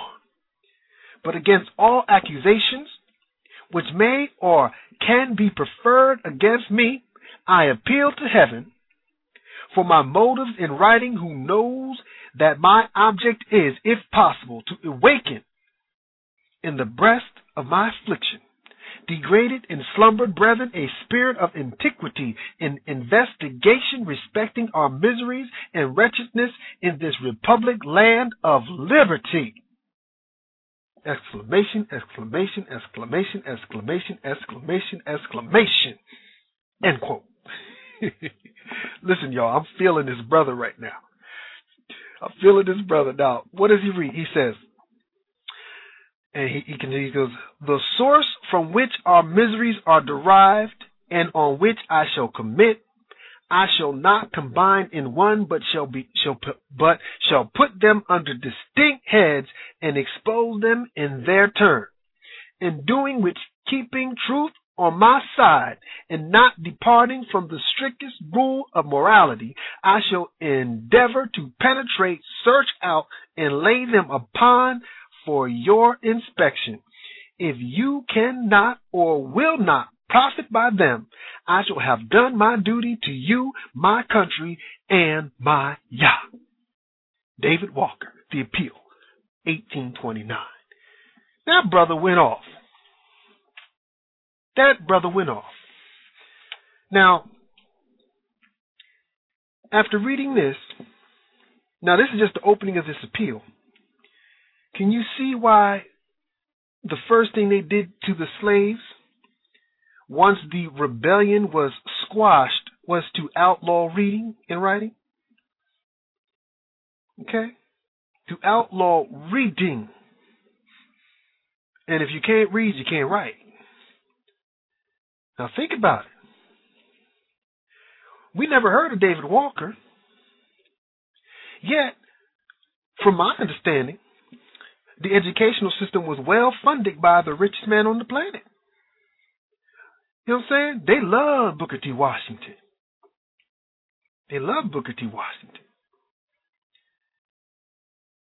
Now, David Walker identified us as a Sidi Yaakov.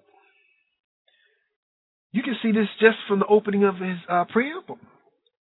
Now, I'm going to read another statement where I can prove to you that he's seen us as a Sidi Yaakov. Now, I'm going to go read some more David Walker. Now, what does David Walker say here? It says, quote, it is expected that all colored men, women, and children, we are not too deceitful, abject, and servile to resist the cruelties and murders inflicted upon us by the white slaveholders, our enemies by nature. Hear that? Our enemies by nature. Okay? Enmity. Understand. Let me continue. Of every nation, language, and tongue under heaven, will try to produce a copy of this appeal and read it, or get someone to read it to them, for it is designed more particularly for them. Let them remember that through our cruel oppressors and murderers may, if possible, treat us more cruel as Pharaoh did the children of Israel. Better stated, the children of Yaakov. Yet, the God of the Ethiopians has been pleased to hear our moans, and consequent of oppression, and the day of our redemption from abject wretchedness draweth near. Then we shall be enabled, in the most extended sense of the word, to stretch forth our hands to the Most High, our Yah. But there must be a willingness on our part for Yah to do these things for us, for we may be assured that he will not take us by the hair of our head against our will and desire and drag us from our very mean, low, and abject condition. End quote. Okay, now, of course I added the name Ayah instead of Lord and God because David Wilcott didn't know that yet. He didn't understand how deep this deception went. So I added that. But now, did you hear what he says? He says, in the beginning, he goes, inflicted upon us by the white slaveholders, our enemies by nature. Now understand, this is referring to Genesis 3:15. Now, what does he say about the ending? He says, well, we shall be enabled in the most extended sense of the word to stretch forth our hands to Ayah, our Yah. But there must be a willingness on our part for Ayah to do these things for us, for we have be assured that he will not take us by the hairs of our head against our will and desire and drag us for our very mean, low, abject condition. Where's this from? Well, let's go to 2 Chronicles 7:14. What does it say? 2 Chronicles 7:14. Now, I read this all the time during our Hebrew council meetings. Okay? And it says, I quote, if my people which are called by my name shall humble themselves and pray and seek my face and turn from their wicked ways, then will I hear from heaven and will forgive their sin and will heal their land. Now, I wonder why I never heard of David Walker. Like I said, we know more about Nat Turner than we do David Walker. And I think I know why.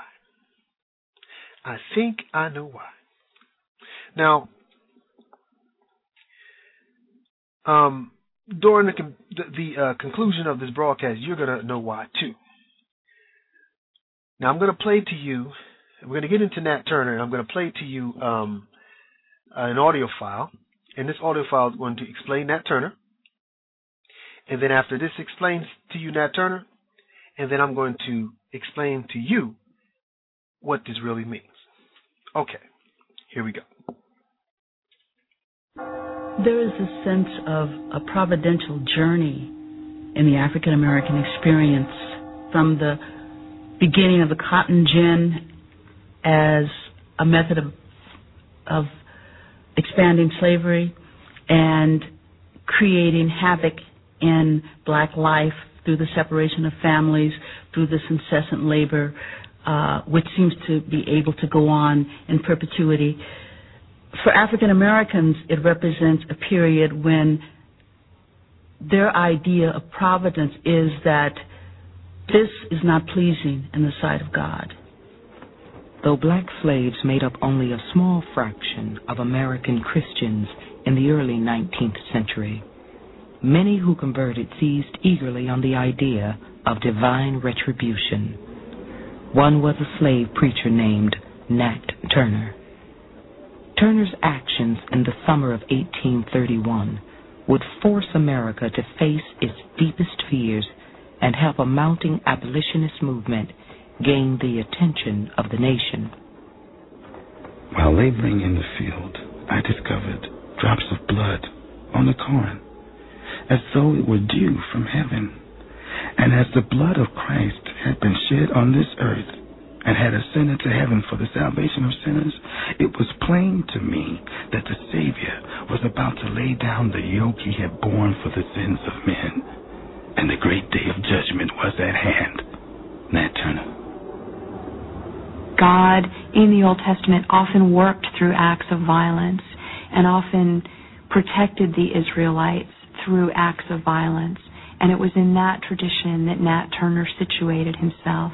He was an avenging Messiah who had come to save his people from the sinfulness of the slaveholding South. Nat Turner was born in the year 1800, the week before Gabriel was hanged. In 1825, Turner voluntarily returned to bondage after successfully making his escape.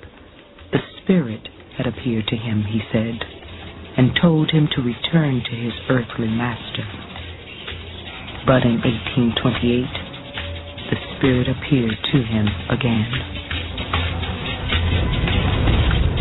I heard a loud noise in the heavens, and the Spirit instantly appeared to me and said, the serpent was loosened, and Christ had laid down the yoke he had borne for the sins of men, and that I should take it on and fight against the serpent. For the time was fast approaching, when the first should be last, and the last should be first. And immediately, the seal was removed from my lips, and I communicated the great work laid out for me to do.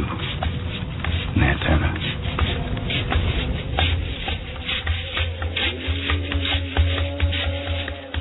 Nat Turner confided his intention, he later explained, to 4 men in whom he had the greatest confidence. It was agreed that they would prepare a dinner, arm themselves, and then begin God's work. The issue here is God made us to be free. God is empowering us to claim this freedom which God has promised to us. And so what we see is that with Nat Turner, the key concept is deliverance. The work of death began on August 21st, 1831, and lasted for 36 hours, as more than 40 slaves joined Turner and his men in open rebellion. In the end, at least 55 white people were dead. An abolitionist newspaper in Boston, The Liberator, reported that whole families had been cut off. Not a mother, not a daughter, not a babe left. Putnam Moore, the young boy who legally owned Nat Turner, was murdered in the bed where he lay sleeping, outside Jerusalem, Virginia. It's horrifying. There were young children who were killed, but you can feel the rage, and you can feel the anger, and you can wonder whether slavery ever would have ended without that sort of rage. Nat Turner was hanged and then skinned in 1831. And for the first time, politicians in Virginia seriously considered a plan for abolishing slavery, but couldn't bring themselves to do it. Slavery was the soul of American progress. Without it, many argued, there would be no future. But to the growing abolitionist movement, Turner's rebellion was the beginning of the end. What we have so long predicted has commenced. The first drops of blood, which are but a prelude, have fallen. The first flash of lightning has been felt. The first wailings of a bereavement, which is to cloak the earth, have broken upon our ears. The Liberator, September 3rd, 1831.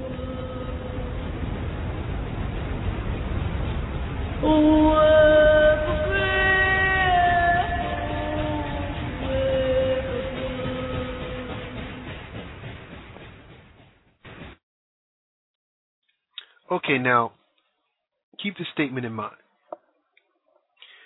What you know about Nat Turner is what they want you to know about Nat Turner.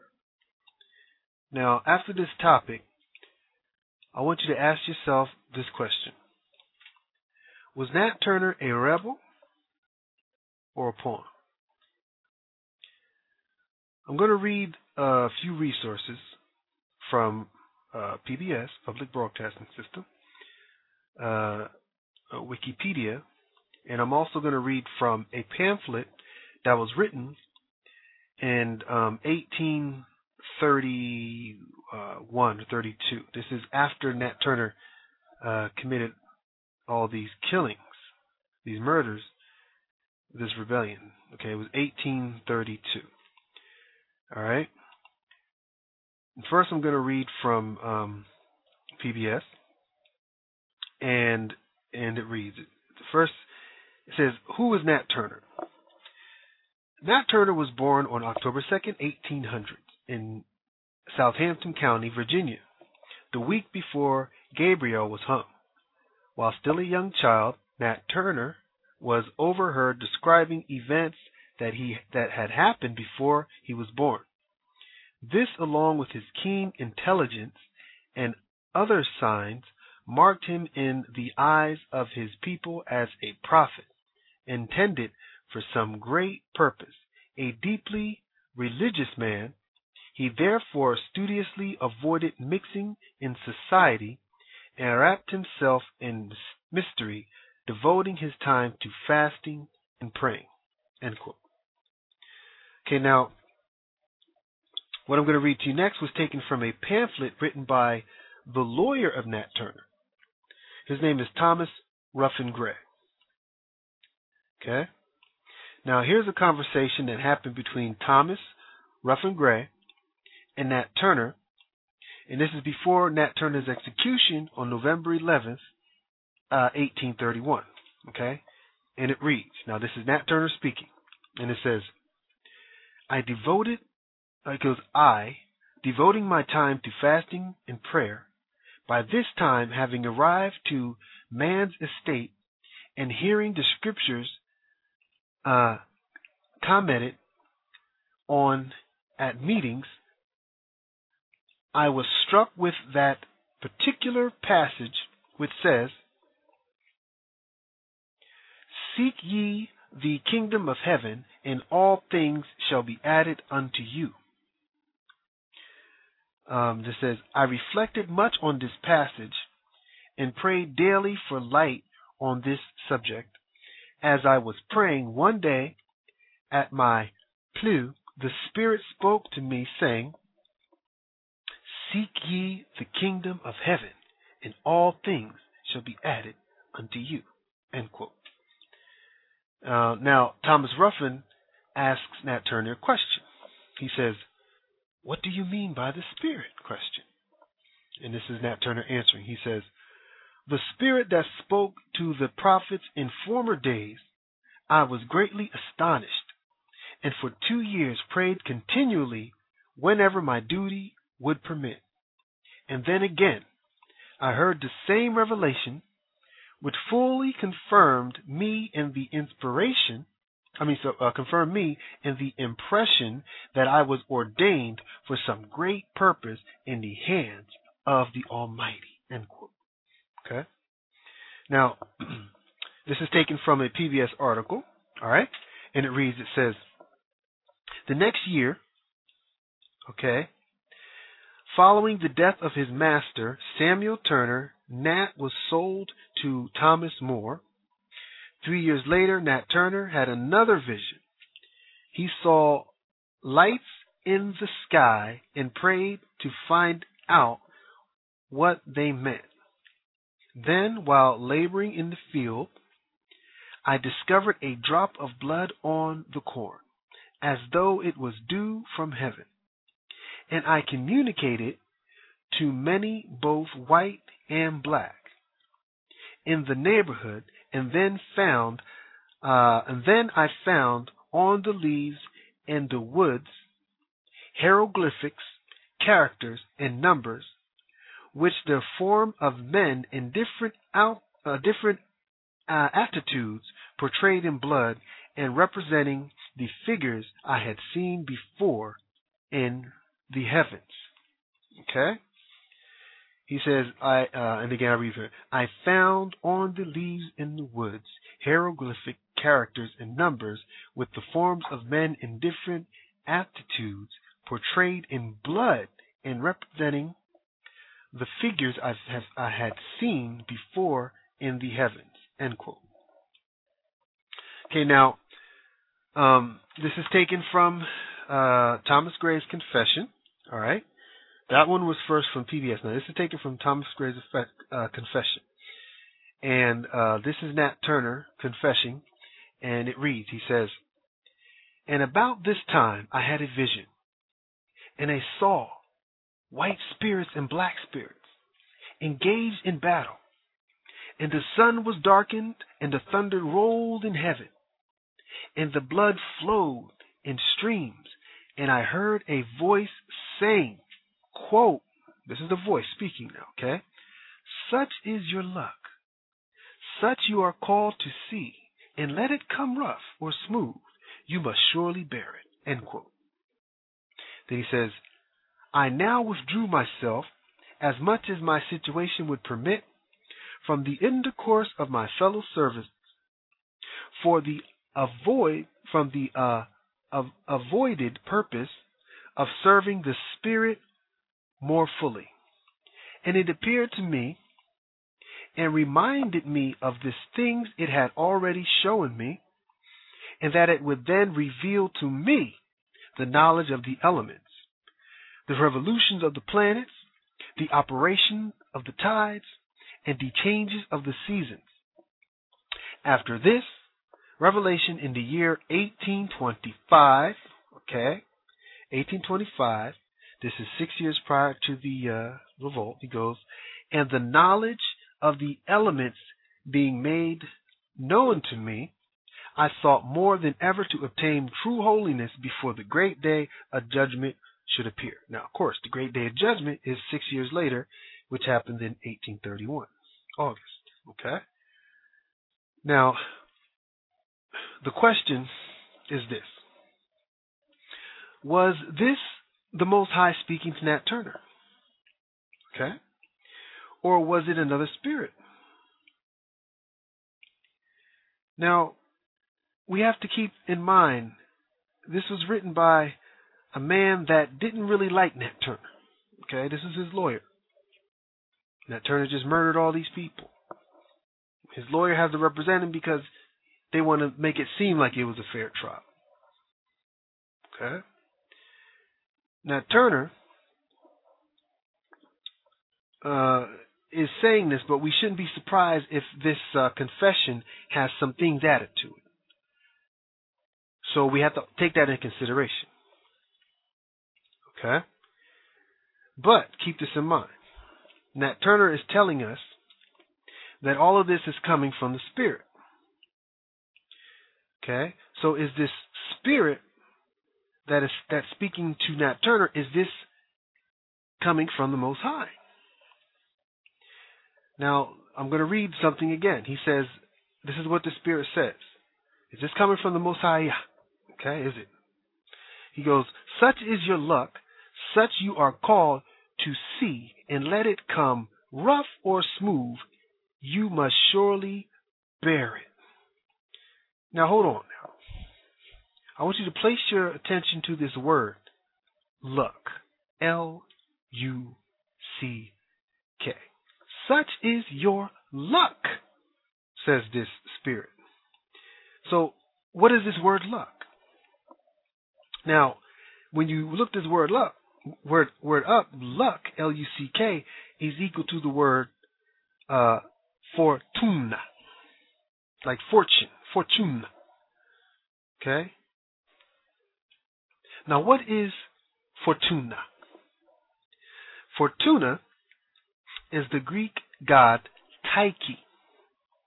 Tyche, T-Y-C-H-E, Tyche. Okay, now, what does this Greek god Tyche represent? And it reads, in ancient Greek, city cults, Tyche, meaning luck in Greek, Roman equivalent to fortuna, was the presiding tutelary deity that governed the fortuna, or the fortune and prosperity of a city. Its destiny increasingly during the Hellenistic period, cities venerated their own specific icons version of Tyche. wearing a mural crown, a crown like the walls of the city. She is a goddess. She is also the god Isis or goddess Isis. Her father is the god Zeus. She is goddess of fortune and personification of luck. The personification of luck in Roman religion. She might bring good luck or bad. She could be represented as veiled and blind, as in modern depictions of justice, and came to represent life's capriciousness. She was also a goddess of fate. Now understand that they're associating this goddess with justice. Okay, the justice system. Tyche. Okay, now think about this now. This is luck. So when someone says to you, good luck, they're actually calling on this goddess, Tyche. That's what luck means. You have to go to the root of the words to understand what this means. Now, I found this out by accident. When I read this in turn, I said to myself, such is luck. Wait a minute. I know what luck means. So I just looked it up, and now I came with this understanding. Then you see, wait a minute. Nat Turner was not calling on the Most High. Not when this thing is saying, such is your luck. Okay, now, we've seen another word. Tutelary. Deity. What is this tutelary deity? It says a tutelary is a deity or spirit who is a guardian patron or protector of a particular place, geographic feature, person, lineage, nation, culture, or occupation. Both tutelary and tutelar can be used as either a noun or an adjective. An analogous concept in Christianity is the patron saint, or to a lesser degree, guardian angel. End quote. Okay, now, if this was the spirit Tyche speaking to Nat Turner, then this would explain a lot. Now remember, the Hebrews were overtaken by the Greeks in 191 BC. Okay? Tyche is a Greek god. The Edomites took over the temple through King Herod. The Edomites became Hellenized. Christianity is Hellenized, which means it is under Greek influence. Now, do you think this spirit was pretending to be from the Most High? Huh? Ask yourself this question. Who created the curse of Ham myth? Now, could this be a request from the children of the serpent to their deity? A request to their goddess of fortune. Think about that now. Now, here's a scenario. What if the fear gripped the usurpers after the Haitian Revolution of 1804? What if the usurpers prayed to their gods and goddesses to extend the slave trade? What if their request required a sacrifice? Now keep this in mind. Where is Nat Turner located at this time? Okay. Nat Turner is located in Virginia. What's in the state of Virginia? This is the home of the Masonic Order. This is the District of Columbia. Who dwells in the District of Columbia? This is the dwelling place of the kings of the earth. Okay? Look at the monuments. Now they're looking at Washington, D.C. They're seeing that it was built by the occult. They're finding out that the founding fathers were Masons. This is the state this happened in. Okay? Now, I'm going to read Thomas Gray's confession. And this is Nat Turner continuing. He says, and then I began to receive the true knowledge of faith and from the first steps of righteousness until the last. Was I made perfect, and the Holy Ghost was with me, and said, Behold me as I stand in the heavens. And I looked and saw the forms of men in different attitudes, and there were lights in the sky, to which the children of darkness gave other names than what they really were. For they were the lights of the Savior's hand, stretched forth from east to west, even as they were extended on the cross on Calvary for the redemption of sinners. End quote. Okay, now, this sounds like the Hellenized form of Christianity, right? Don't it? Now think about this. Would Ayah speak to Nat Turner through a religion that hijacked his people? Okay? Would he speak to Nat Turner through a religion that was hijacked by the enemy? The enemy, through this religion, stole the Hebrews and the culture and sold them to the four corners of this world. Now, I say this because you have to pay attention to what Nat Turner says. He says, he talks about the cross of Calvary. Now, how many of you know about the cross of Calvary deception? Now, what does Nat Turner say? For they were the lights of the Savior's hand, stretched forth from east to west, even as they were extended on the cross on Calvary for the redemption of sinners. End quote. All right, now keep in mind. All right, now, this could be quoted from Nat Turner, or it could be made up by his lawyer for alternative motives. Okay? Now, what I'm going to do is I'm going to read to you, in case those aren't familiar, what the cross of Calvary is and why it's important to understand this deception. All right? Now, but before I do, I'm going to play something. All right? And actually, no. You know what I'm going to do? I'm going to read this first, and then I'm going to play something. Because I want to make sure we get this point, and then I'm going to play something, let that sink in, and then I'm going to come back. I need to take a slight break. All right, now, the cross of Calvary, and this is what it says. It says, this is written, it's called Jesus Christ May Not Have Died on Cross by Russell Goodman, July 2nd, 2010. Now, this is taken from ABC News, okay? And it says, for 2,000 years, the crucifix has been a potent symbol of both Jesus Christ's death and Christianity. Now, one Swedish theologian says that despite the crucifix proliferation in art and literature, there is scant evidence in the Bible or other ancient sources to indicate that Christ was killed on a cross.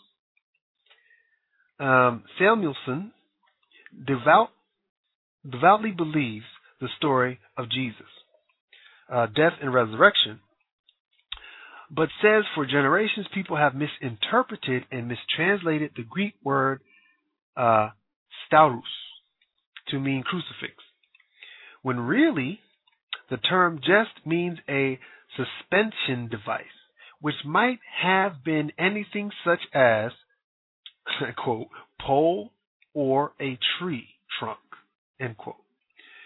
The earliest version of the New Testament were written in Greek. Then he says, if you choose to just read the text and ignore the art and theology, there is quite a small amount of information about the crucifixion. Jesus, the Bible says, carried something called a staurus out to Calvary. A staurus out to Calvary. Everyone thought it meant cross, but it does not only mean cross. We cannot say every instant of this noun, staurus, refers to a cross. Samuelson said, suspension device basically tall poles or pikes, were routinely used in the ancient world by the Romans and their contemporaries, both as execution devices and for displaying the bodies of executed criminals and enemies as a public warning, end quote. Now, I chose to use this ABC News article to demonstrate how easy it is to find this information on the web now. I mean, it's easy to find this out now. You just have to look for it.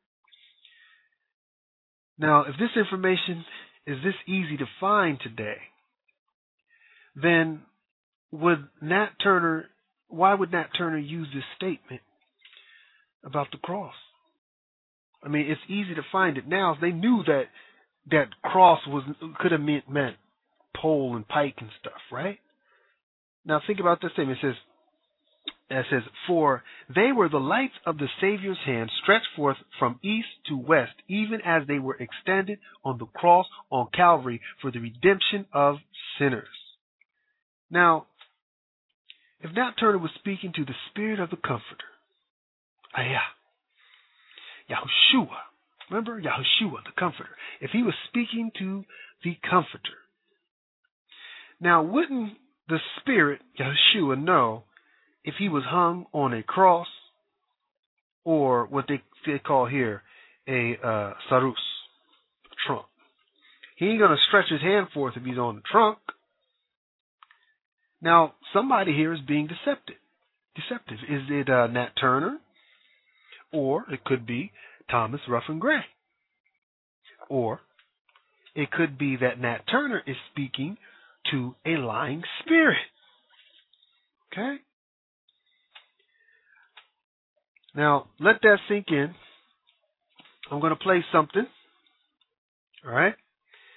And then I'm going to continue with Nat Turner. And I'm going to take a quick break. And I'll be right back.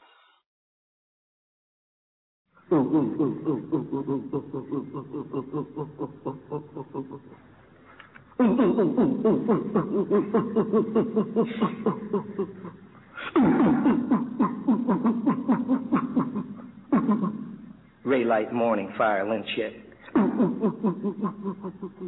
Yes, the pain in dreams comes again. Race pain, people are people everywhere. Yeah, yeah, yeah. Are people, yes, people, every people, most people, yeah, most people in pain. Yes, the pain and pain today.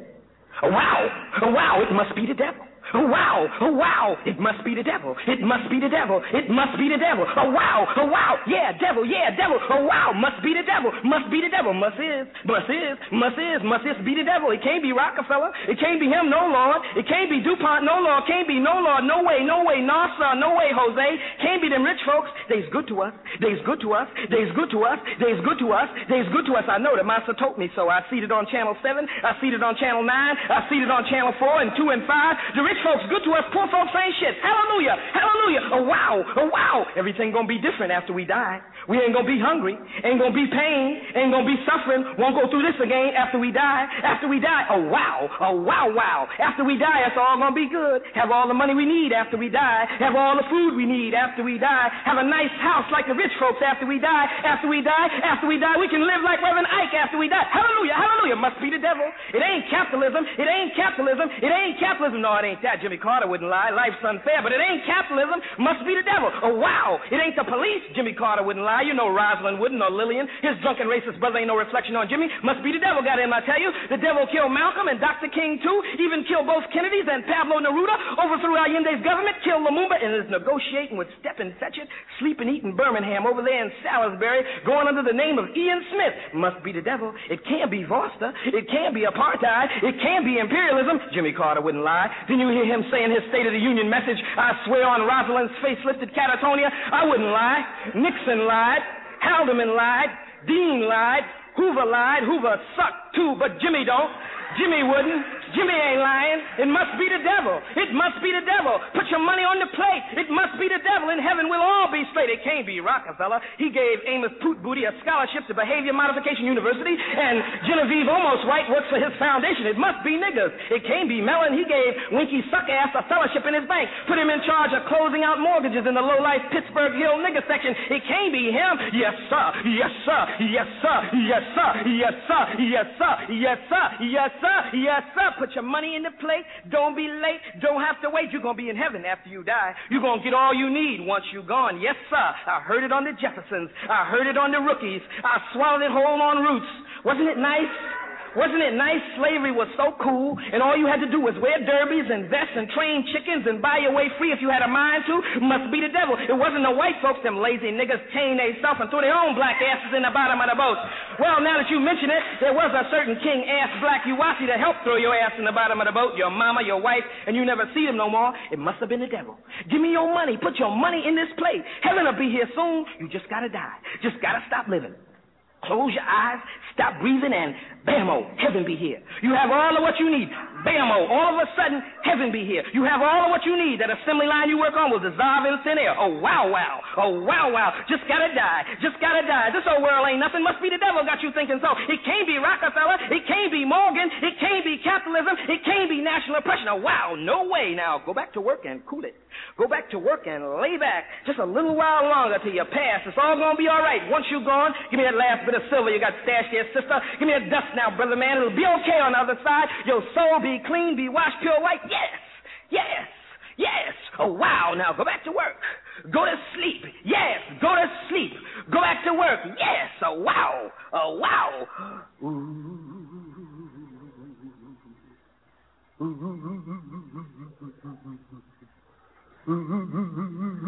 Yes. Yes.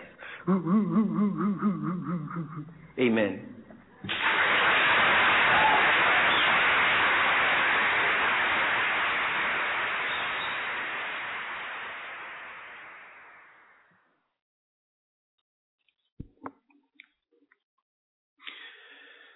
Okay, welcome back. Welcome back. Now, what I'm going to read to you is Nat Turner speaking again. And this is what he says. And this is taken once again from Nat Turner's confession. Okay? And Nat Turner speaking, and it reads, "And I wondered greatly at these miracles, and prayed to be informed of a certainty of the meaning thereof. And shortly afterwards, while laboring in the field, I discovered drops of blood on the corn, as though it were drew from heaven, and I communicated it to many, both white and black, in the neighborhood, and then found on the leaves in the woods hieroglyphics, characters, and numbers, which the form of men in different attitudes portrayed in blood, and representing the figures I had seen before in the heavens. And now the Holy Ghost had revealed itself to me and made plain the miracles it had shown me, for as the blood of Christ had been shed on this earth and had ascended to heaven for the salvation of sinners, and was now returning to earth again in the form of dew, and as the leaves on the trees bore the impressions of the figures I had seen in the heavens, it was plain to me that the Savior was about to lay down the yoke he had borne for the sins of man, and the great day of judgment was at hand." Unquote. Okay. Now, this is Nat Turner speaking, right? It continues. "And this time I told these things to a white man. Etheldred, his name is Etheldred T. Brentley, on whom it had a wonderful effect, and he ceased from his wickedness and was attacked immediately with a cutaneous eruption and blood oozed from the pores of his skin.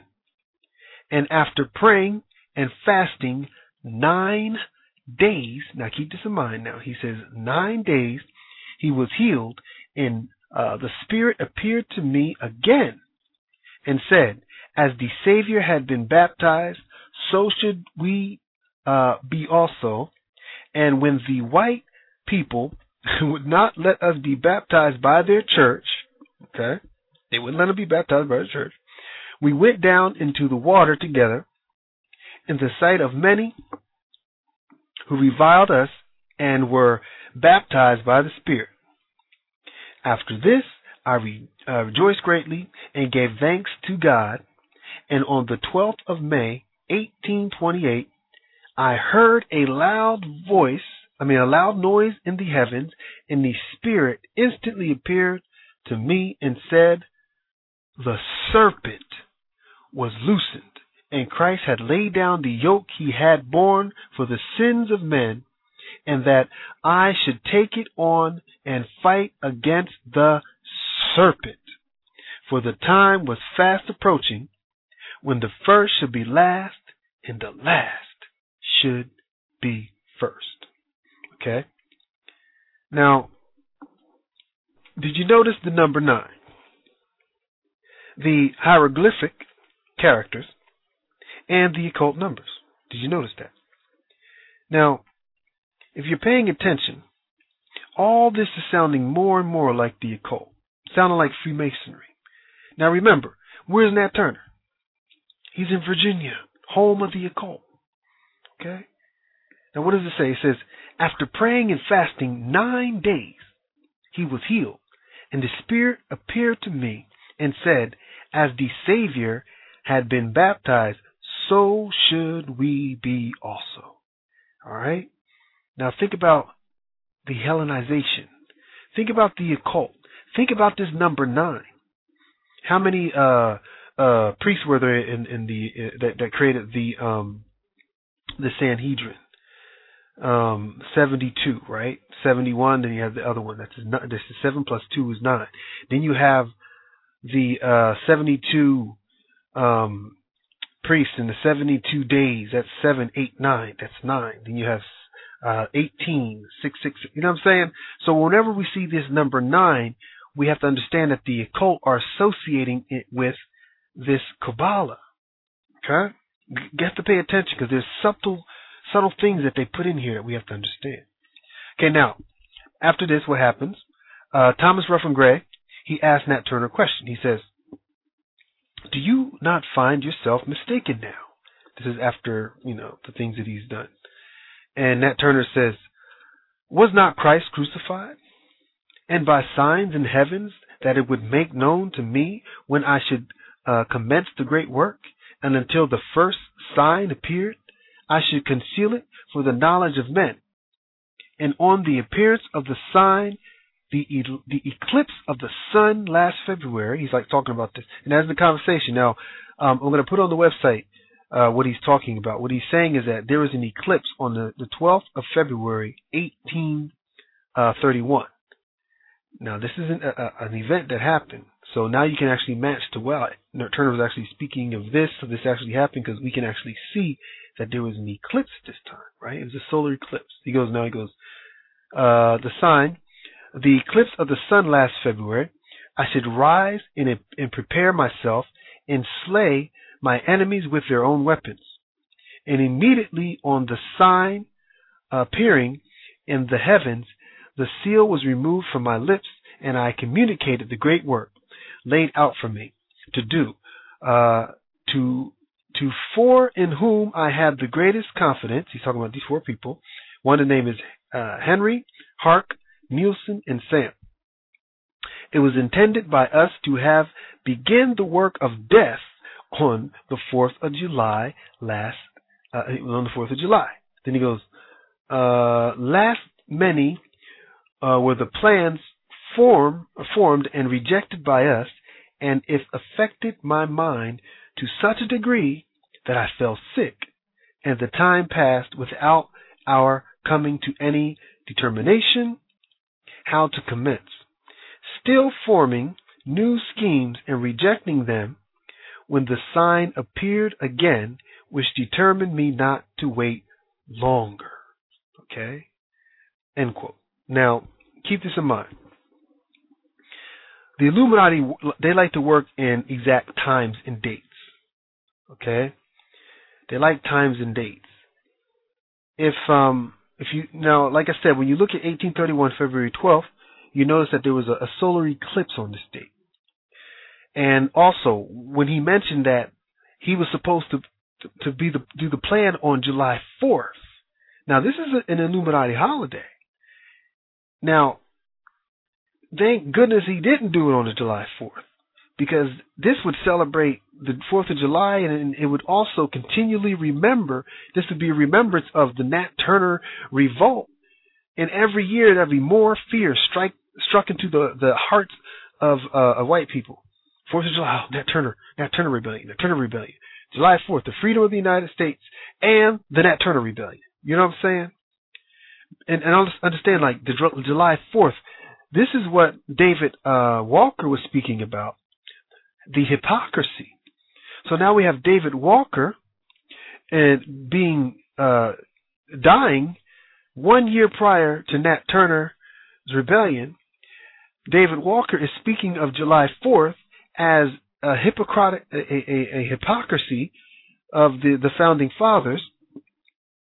But now this spirit wants Nat Turner to commit all these murder on the 4th of July. Okay, now this day, the 4th of July, is a celebration of the takeover of the United States. Okay, this War of Independence is a takeover. Think about it. You have the Masonic symbolism surrounding this date.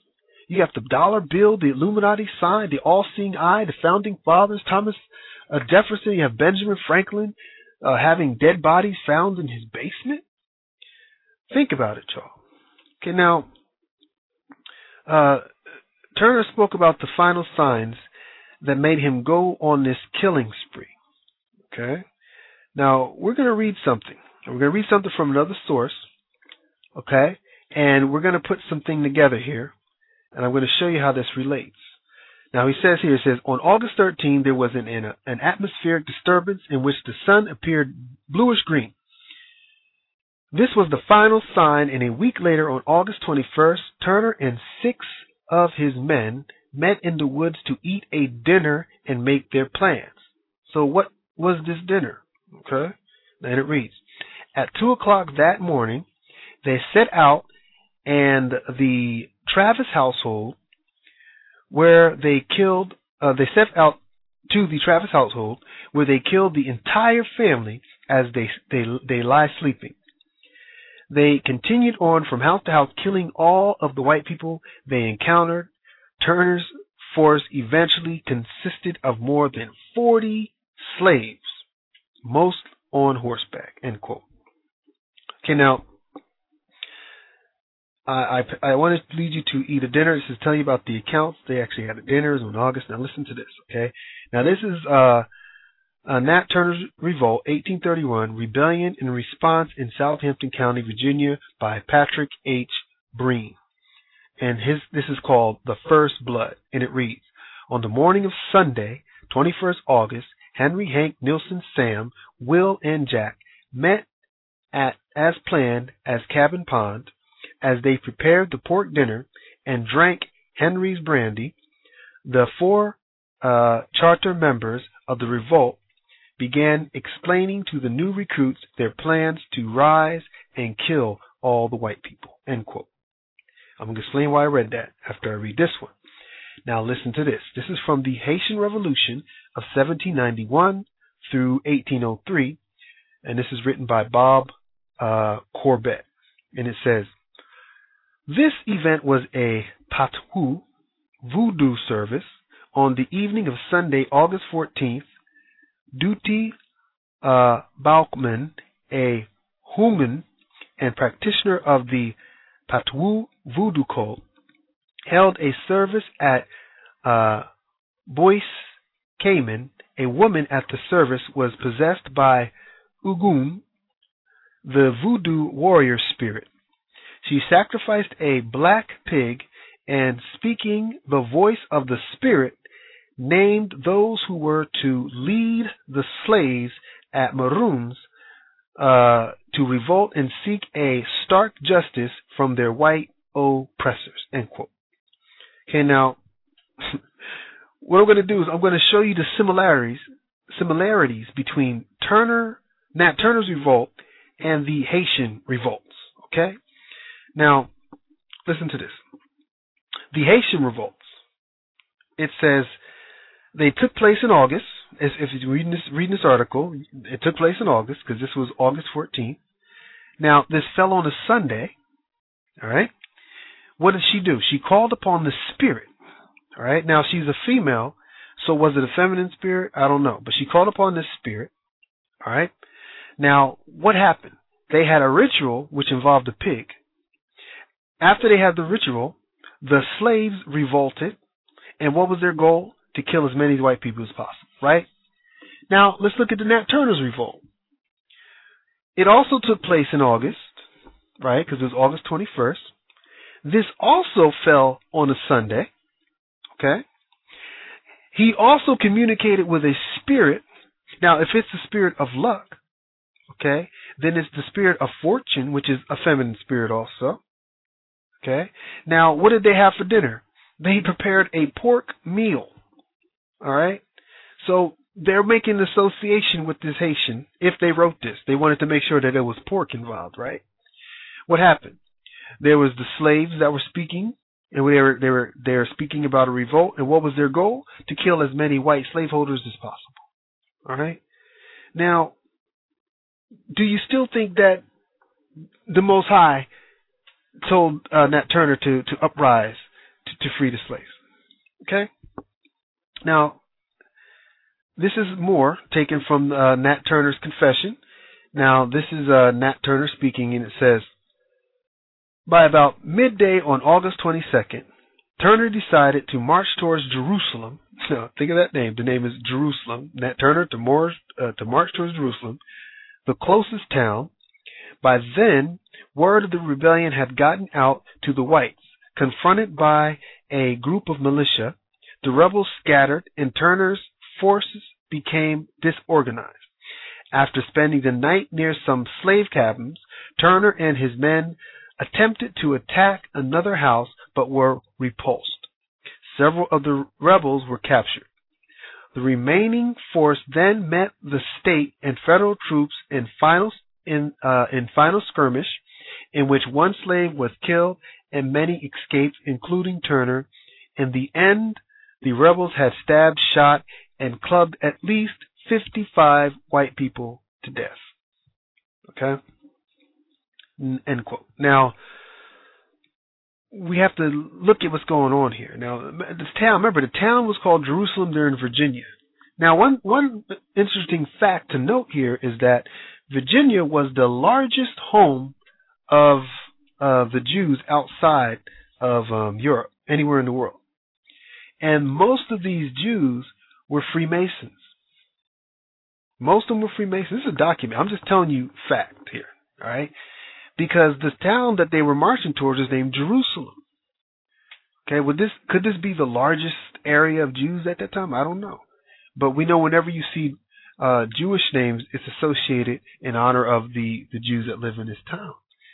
So, does this have anything to do with Nat Turner's rebellion?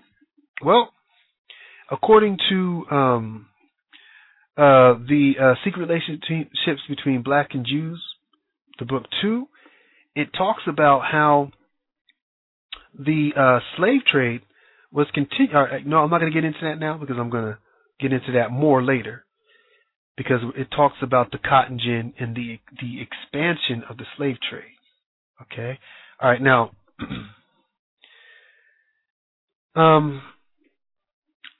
I advise you to read the whole article on the Nat Turner Confession. I was just bringing you pieces of it. And when you read the whole article, you get the full magnitude of actually what happened. Okay?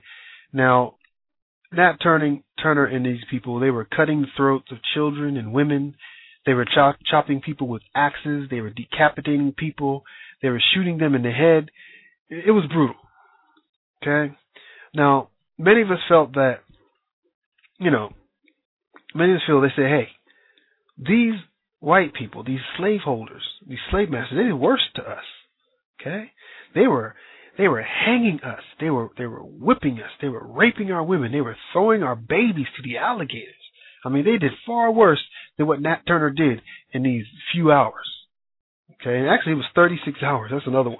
36, 6, 7, 8, 9. There's the number 9 again. He was killing for 36 hours.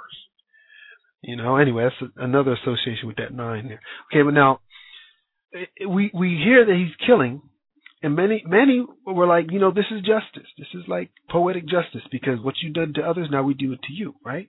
But now, we think that way, but the question remains, was this of the Most High Ayah, or was it not?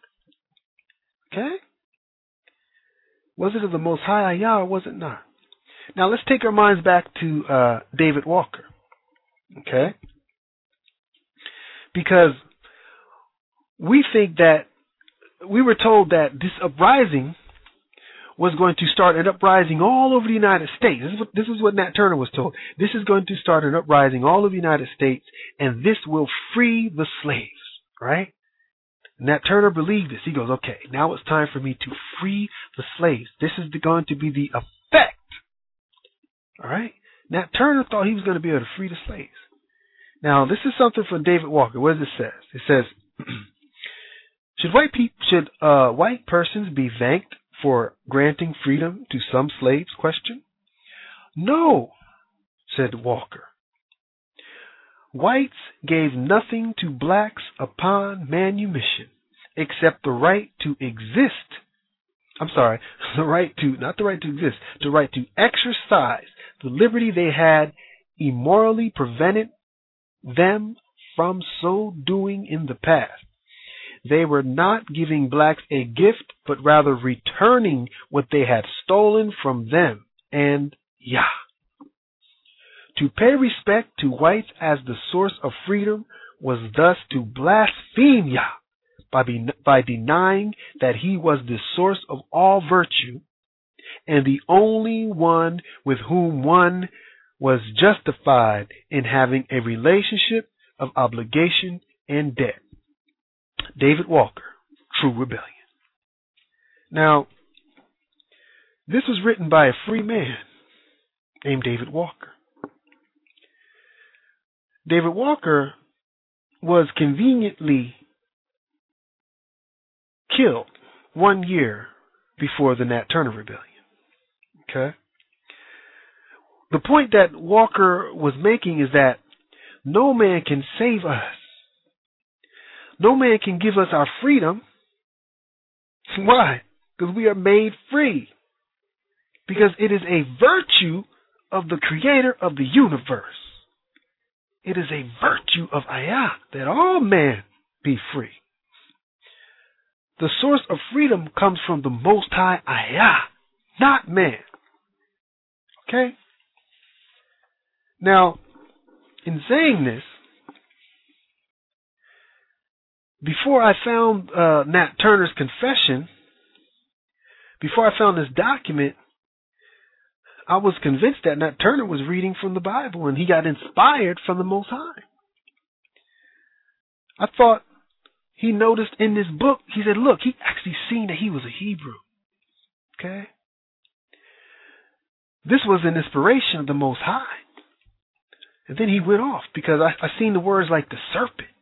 He saw the serpent should be loose, and I was like, yeah, that's the serpent on our neck. And Nat Turner was like, I'm going to loose this serpent, and he just went off, right? But then I thought about it. I said, well, did it work? Did the serpent take his foot off our neck after Nat Turner went off? Did Nat Turner free the slaves? Did he free the slaves, or did he create a new, improved form of slavery? Now we have to keep this in mind. We may not know who we are, but they do. Okay? They do. They knew that Nat Turner was a Hebrew. They knew he was of the curses. You can tell by the way they used the word serpent. the serpent. They called themselves the serpent. That being that was talking to him called himself the serpent. He called the white people in the land the serpent. Okay? They identified the enemy as the serpent, the oppressor. Now, take a look at this the story. When you look at the story, if you look at it in Wikipedia, they actually have a link in Wikipedia. And guess where they link to? And it reads, it says, serpent is a term used to translate a variety of words in the Hebrew Bible, the most common being Hebrew nachish, generic word for snake.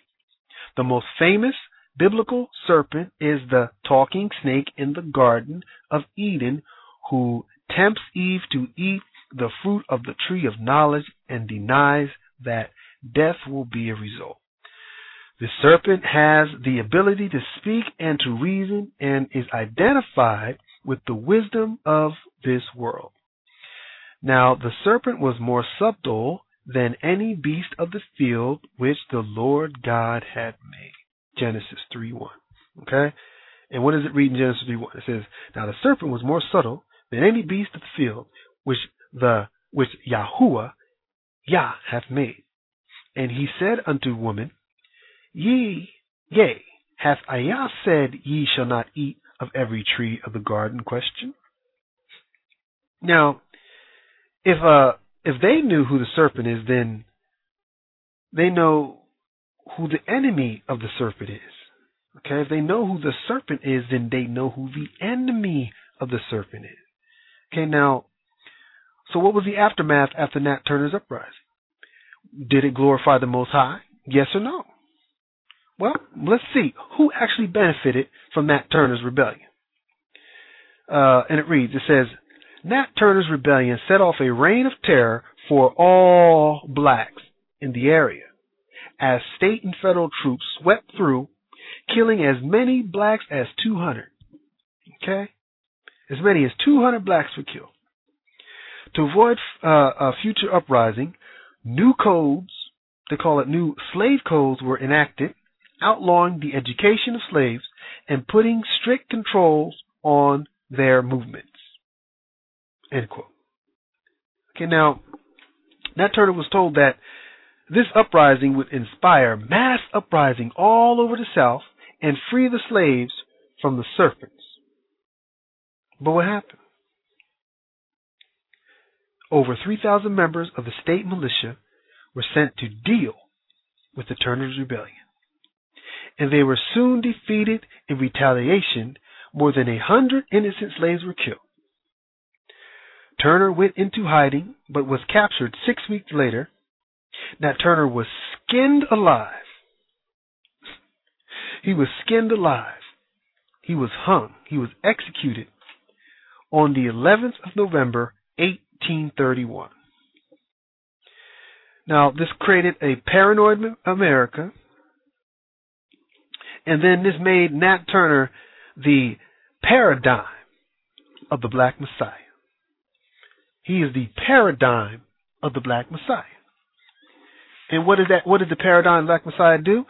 They said okay, the CIA and the FBI created COINTELPRO. They're like, we don't want to have another Nat Turner on our hands, do we?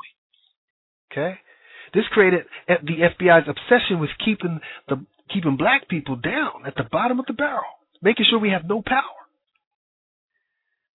Now, let's take a look at a few laws that were passed because of this rebellion. And it reads, nevertheless, fears of repetition of the Nat Turner's revolt polarized moderates and slave owners across the South. Municipalities across the region instituted repressive policies against blacks. Rights were taken away from those who were free. The freedoms of all black people in Virginia were tightly curtailed. Socially, the uprisings discouraged whites, questioning the slave system from the perspective that such discussions might encourage similar slave revolts. Now, keep this in mind. Every time there's a slave uprising, something like this happens. it becomes a living hell for those that remain. And I have to, keep in mind that Nat Turner wasn't the first slave uprising. They had revolts from 1939. They had 1920. They had the Gabriel. That's when they said he was hung 1 year before Gabriel, because before that Gabriel revolted. That's what they were speaking about. But every time that there's a revolt, they create restrictions that we can't read. Now, here's in 1739, there's another slave revolt. It says the 1739 rebellion. The Comprehensive Negro Act of 1740, passed in South Carolina, made it illegal for slaves to move abroad, assemble in groups, raise food, earn money, and learn to read. Learn to read English. Additionally, owners were permitted to kill rebellious slaves if necessary. Okay? They're allowed to kill rebellious slaves if necessary. Then it says, manumission had decreased by 1810. The shift away from tobacco had made owning slaves in the Upper South an excess to the planters' need, so they started to hire out slaves. Okay? Now, this is 1740. Now that they have that, they passed the law that people couldn't read, but then after a while, things started to calm down, right? They had the revolt. White people were scared. They started to release the slaves. Now the tobacco trade is being hindered by this. Okay, I'm going to keep reading, okay. Okay, now I'll read that later, but I'm going to get into that later, okay. But you have to understand that this manumission, when they talk about manumission, this is the act of freeing a slave. See, what happened was the owner would grow old and the owner would die. Okay? So after the owner died, all his property that wasn't inherited would be released. So the slave would be released because he was considered property. And now the free slave would leave and go up north. Now, but what happened is after Nat Turner's rebellion, this is now illegal. But before Nat Turner's revolt, slavery started to decrease. Okay? You had people like David Walker coming on the scene. Then you had the abolition movement telling the South to look, it's illegal in England already, so now it's time for you to release the slaves. And after a while, they were like, well, look, the tobacco, we can't do it, and we can't get the transatlantic slaves anymore. And the slave trade is starting to decrease because now that business isn't there anymore, right? Now these slaveholders, it's becoming expensive to maintain the slaves because Great Britain made it illegal in 1807 after the Haitian Revolution. Okay, like I said, this disrupted the market for tobacco. All right, now I'm going to read in the account. It says, with the ending of the transatlantic slave trade of 1807, the invention of the cotton gin, and opening up of new territories in the deep South, suddenly there was a growing market for the trading of slaves. Oh no. So now listen what happened. There's an invention now. Now think about it. Slaves are more valuable because it was illegal. Whenever you make something illegal, now it becomes more valuable, right? It's just like the drug trade. Now, it was illegal to ship slaves in, okay? So now we have a market now. Now, it was illegal, like I said, because of the Haitian Revolution. Now remember, when the Haitian Revolution happened, this scared Great Britain into the abolishment of the slave trade in 1807. But remember, the East Indian Company was exempt, so they still had a market open of the slave trade. But they kind of made it illegal for certain people, but not for others. Okay? And then what happens after 1807, then we have the invention of this machine called the cotton gin. You can look at it in the blog talk. You'll see like a picture of the cotton gin. That's why I have that picture there. That's called the cotton gin. Now, this new invention, now when you read about it, this is actually stolen from a black person. Okay, a black man. It's actually stolen for a slave because he was doing the work. He knew how to make it easier, so he invented a way to separate the cotton, all right, and the seed. And he called it but then they took it and they called it the cotton gin. Now, what did this do? This allowed the South to turn a profit faster, because before they had to do it by hand. And he was like, no, I have this comb. It just combs through the cotton and it takes the seed out. Now they have more seed and now they had more land. So what did it do? It created a new market and a need for slaves. But what was the problem? The transatlantic slave trade was now illegal. But now the South needed the slaves more than ever. Okay?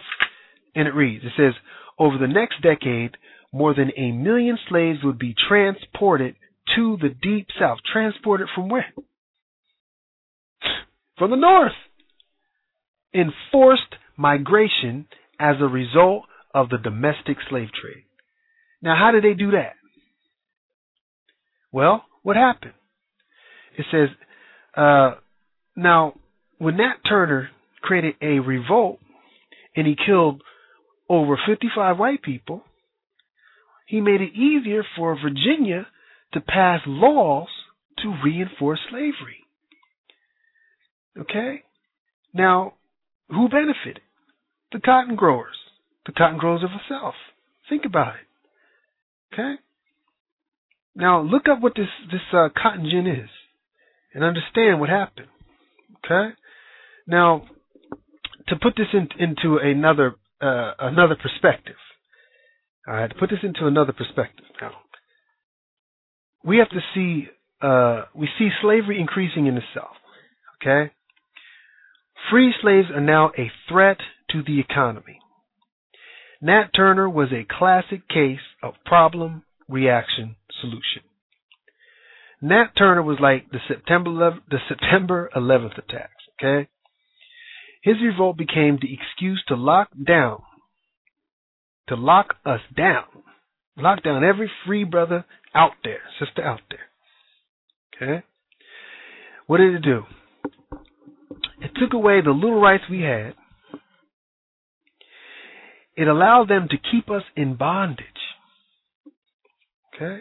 Now, just like the September 11th attacks, think about it. Think about the September 11th attacks. Think about what it did. It created the war on terror. Okay? And who did this? The hidden hand. The hidden hand did this, right? It allowed the war in Iraq, the war in Afghanistan, the war in Pakistan, the war in Philippines, the war in the Horn of Africa, the war in Trans-Sahara, the war in Yemen, the war in Libya.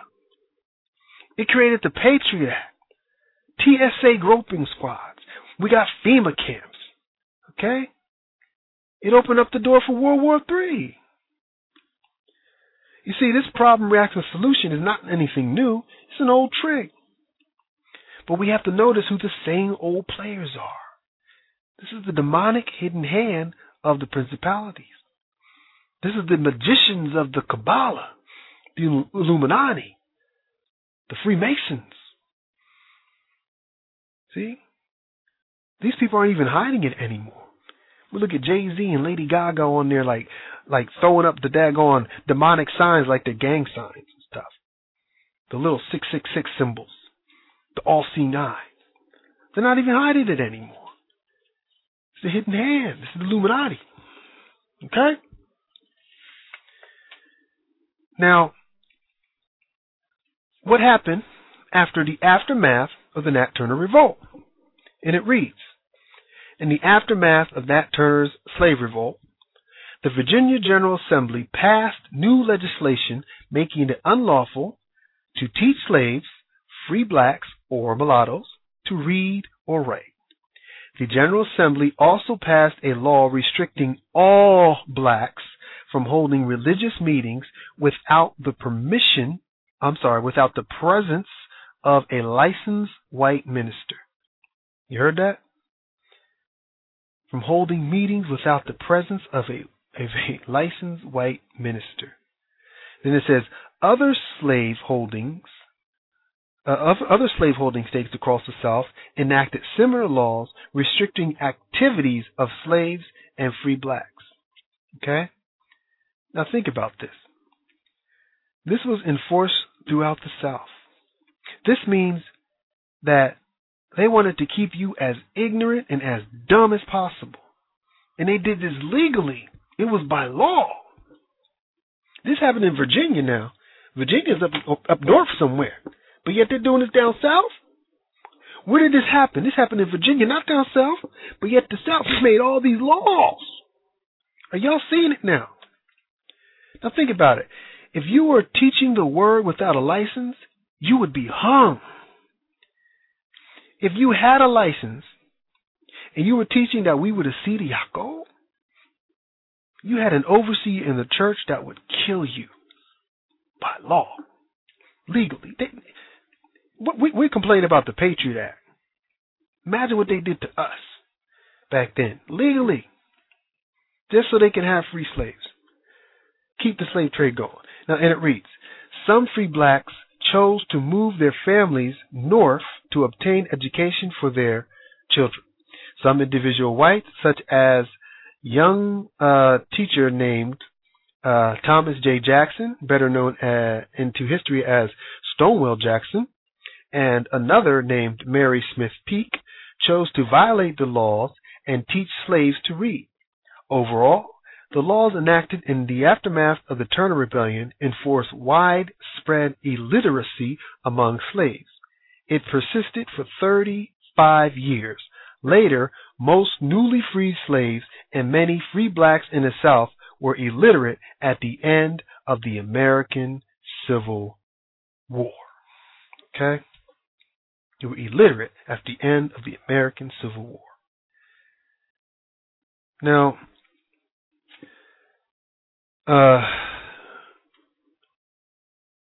one thing they left out in this article,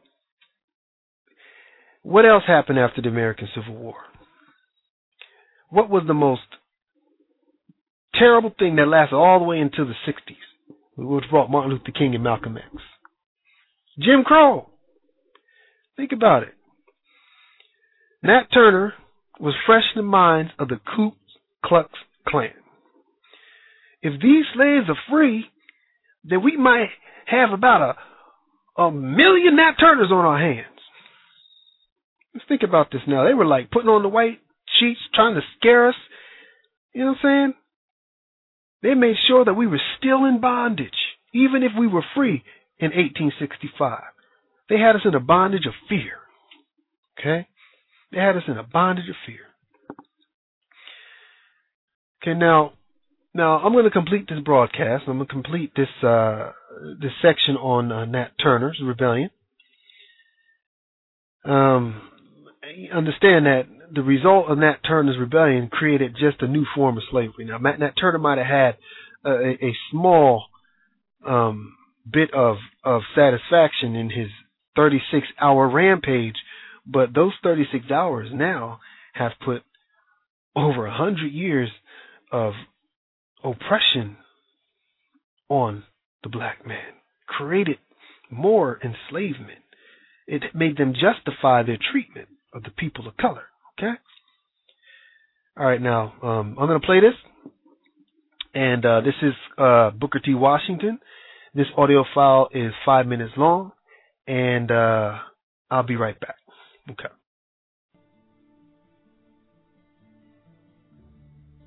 Of all forms of slavery, there is none that is so harmful and degrading as that form of slavery which tempts one human being to hate another by reason of his race or color. One man cannot hold another man down in a ditch without remaining down in the ditch with him.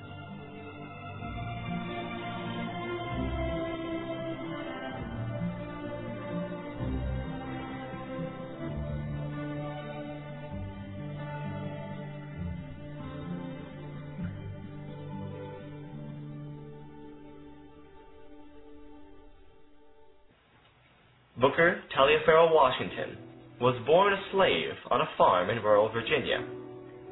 When he was 9, a stranger came to the farm. some man made a little speech, and then read a rather long paper. After the reading, we were told that we were all free and could go when and where we pleased. My mother, who was standing by my side, leaned over and kissed her children while tears of joy ran down her cheeks. She explained to us what it all meant, that this was the day for which she had been so long praying, but fearing that she would never live to see. The year was 1865. Booker and his family soon moved to West Virginia, where he briefly worked as a salt packer and coal miner before attending a new school, which was to become Hampton University. Hampton's founder, Samuel Armstrong, was so impressed with Booker's hard work and scholarship that in 1881 he gave 25-year-old Booker a strong recommendation to become the first principal of the new Tuskegee Normal and Industrial Institute, which would become Tuskegee University. Under Washington's leadership, Tuskegee provided black students with a combination of academic instruction and practical skills such as carpentry and masonry. No race can prosper till it learns that there is as much dignity in tilling a field as in writing a poem. It is at the bottom of life we must begin, and not at the top. An energetic and powerful speaker, Washington became an important leader in the African American community during the late 1800s. In his most famous speech, known as the Atlanta Compromise Address, he sought to reconcile both whites and blacks to the social and economic realities of the time. There is no defense or security for any of us except in the highest intelligence and development of all. If anywhere there are efforts tending to curtail the fullest growth of the Negro, let these efforts be turned into stimulating, encouraging, and making him the most useful and intelligent citizen. Effort or means so invested will pay 1,000% interest.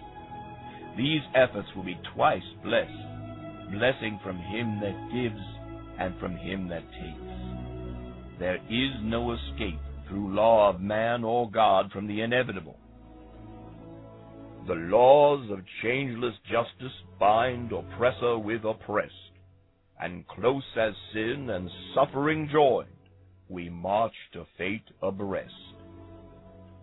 Nearly 16 million of hands will aid you in pulling the load upward, or they will pull against you the load downward. We shall constitute 1/3 and more of the ignorance and crime of the South, or 1/3 of its intelligence and progress. Following this speech, Washington was increasingly seen as the spokesman for African Americans. His ideas and powerful personality attracted the attention of many well-known politicians and philanthropists, including Andrew Carnegie, Henry Rogers, and John D. Rockefeller. The result was the creation of countless small schools across the South and the continued growth of the Tuskegee University. In 1901, Washington published his autobiography, Up from Slavery. It quickly became an influential bestseller. Later that year, he was invited to the White House as a guest of President Theodore Roosevelt. Booker Taliaferro Washington. Washington was born into slavery to Jane, an enslaved African American woman on the Burroughs Plantation in Southwest Virginia. She never identified with his white father, said to be a nearby planter. He played no significant role in Washington's life. After his family gained freedom in 1865, his mother took them to West Virginia to join her father. She and the freedman Washington Ferguson was formally married there, and Booker took the surname Washington at school after his stepfather. The youth worked in salt furnaces and coal mines in West Virginia for several years and made his way to East Hampton, made his way to the east to Hampton Institute, a school established to educate freedmen, where he worked to pay for his studies. Okay, now freedmen is a term that was used for African Americans that were free. They were called freedmen. Okay, excuse me. Now it says, I will say make a point. Now, keep this in mind. Hampton Institute was founded by the American Missionary Association. This is going to mean a lot a little bit later, but keep that in mind. American Missionary Association and the Freedmen's Aid Society. This was created by the Freedmen's Bureau. Okay. Now the Freedmen's Bureau, this was a United States federal government agency. Okay. Now I want you to ask yourself a question. Knowing what you know now about how the government creates the AMC, and it was a ploy to bring African Americans to Liberia for free labor and all these things. Okay, now keep free labor in mind. Knowing what you know, can we really trust this Freedmen's Bureau that was created by the United States federal government agency? Was it something that was going to benefit the African American, or was it something that was going to benefit the United States of America? So, can we trust the Freedmen's Society? Yes or no? Okay. Now, here's what it says. It says, and it reads, he attended Wayland Seminary in Washington, D.C. in 1878 and left after 6 months in 1881. The Hampton president, Samuel C. Armstrong, recommended Washington to become the first leader of Tuskegee Institute, the new normal school, teachers college in Alabama. He headed it for the rest of his life. Okay, now I'm going to read some information about the Westland Seminary. All right, and sorry about that, y'all. For that, my throat is a little bit stuffed. Now, what does it say? It says Westland Seminary was the Washington, D.C. school of the National Theological Institute. The institute was established beginning in 1865 by the American Baptist Home Mission Society, designed primarily for providing, educating, and training for the African American freedmen to enter into the ministry.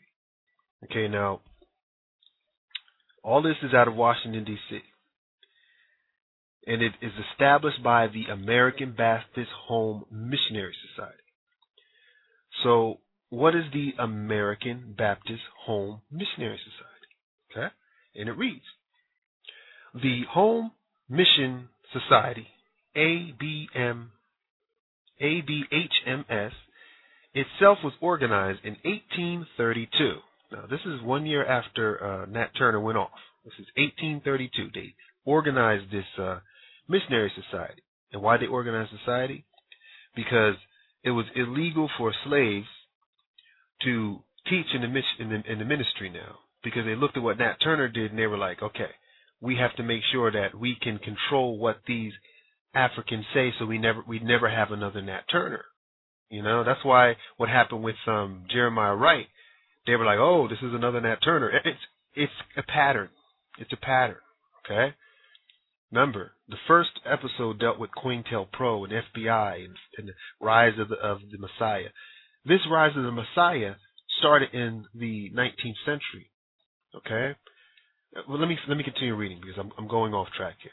I'm going too far ahead of myself. Now, it says, organized in 1832 to raise support for missionaries in North America. Later, by Dr. Henry Layman Morehouse, corresponding secretly of ABHMS, corresponding secretary of ABHMS took the lead in forming the American Baptist Educational Society in its ABES in May 1888 to promote Christian education under auspice in North America. A major achievement of the group was the funding of the University of Chicago in 1890, strongly supported by John D. Rockefeller. Okay, now, did you hear that name? Okay, John D. Rockefeller. Now, have you ever heard that phrase, birds of a feather flock together? All right, now I'm going to keep reading. Okay? Now, listen to how this circle expands. Okay? It says, in addition, Dr. Morehouse, for whom Morehouse College is named, succeeded in engaging Rockefeller in a major financial support for Bacon College, Spelman College, and black education in general. So now Rockefeller is sponsoring black education in general. Responsibility for historically black colleges, founded by and for freedmen and women after the Civil War. Okay? Now remember, the Freedmen's Bureau was an United States federal government agency. All right? Okay, now we're going to read that again. It says, the part about Booker T. He says he attended Wayland Seminary in Washington, D.C. in 1878 and left after 6 months in 1881. The Hampton president, Samuel C. Armstrong, recommended Washington to become the first leader of the Tuskegee Institute. Y'all know Tuskegee Institute. Remember the Tuskegee syphilis experiment? It's the same area, Tuskegee. Now, who was Samuel C. Armstrong? It says Samuel C. Armstrong was an American educator and a commissioned officer in the Union Army during the American Civil War.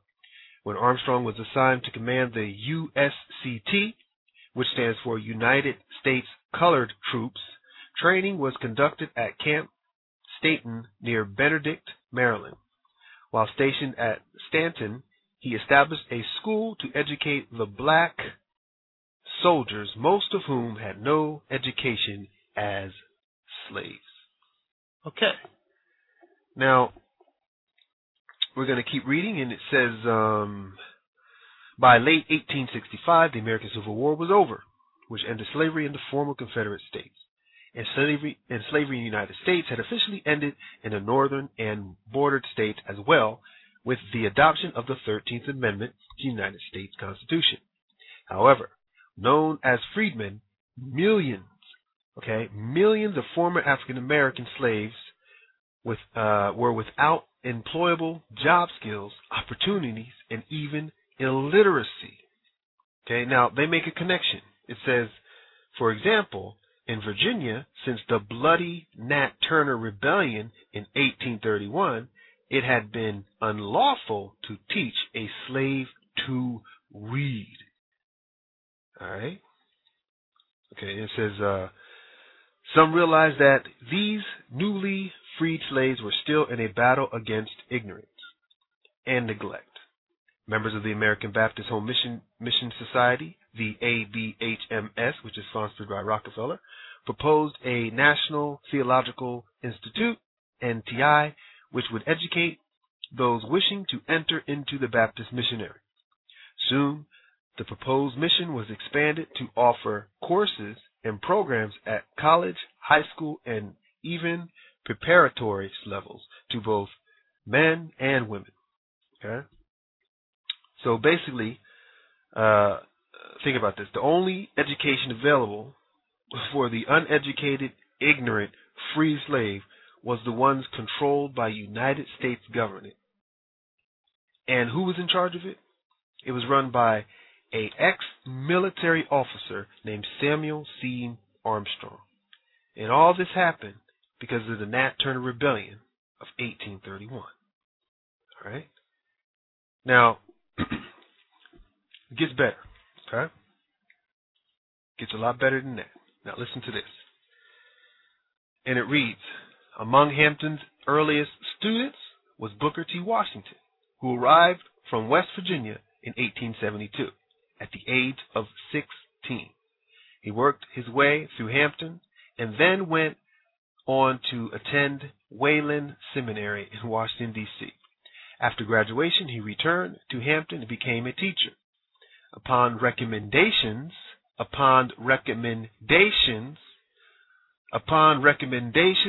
Samuel C. Armstrong to Thunder, Lewis Adams, and others in 1881, Washington was sent to Alabama at age 25 to head another new normal school.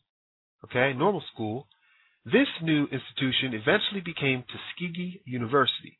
Embracing much of Armstrong's philosophy, Washington built Tuskegee into a substantial school and became nationally famous as an educator, orator, and fundraiser as well. He collaborated with a philanthropist, Julius Rosenwald, in the early 20th century. To create a model for Royal Black Schools, Rosenwald established a fund that matched monies raised by communities to build more than 500 schools for rural black children, mostly in the South. Okay, now, think about this. Booker T. Washington, he went to this brainwashing academy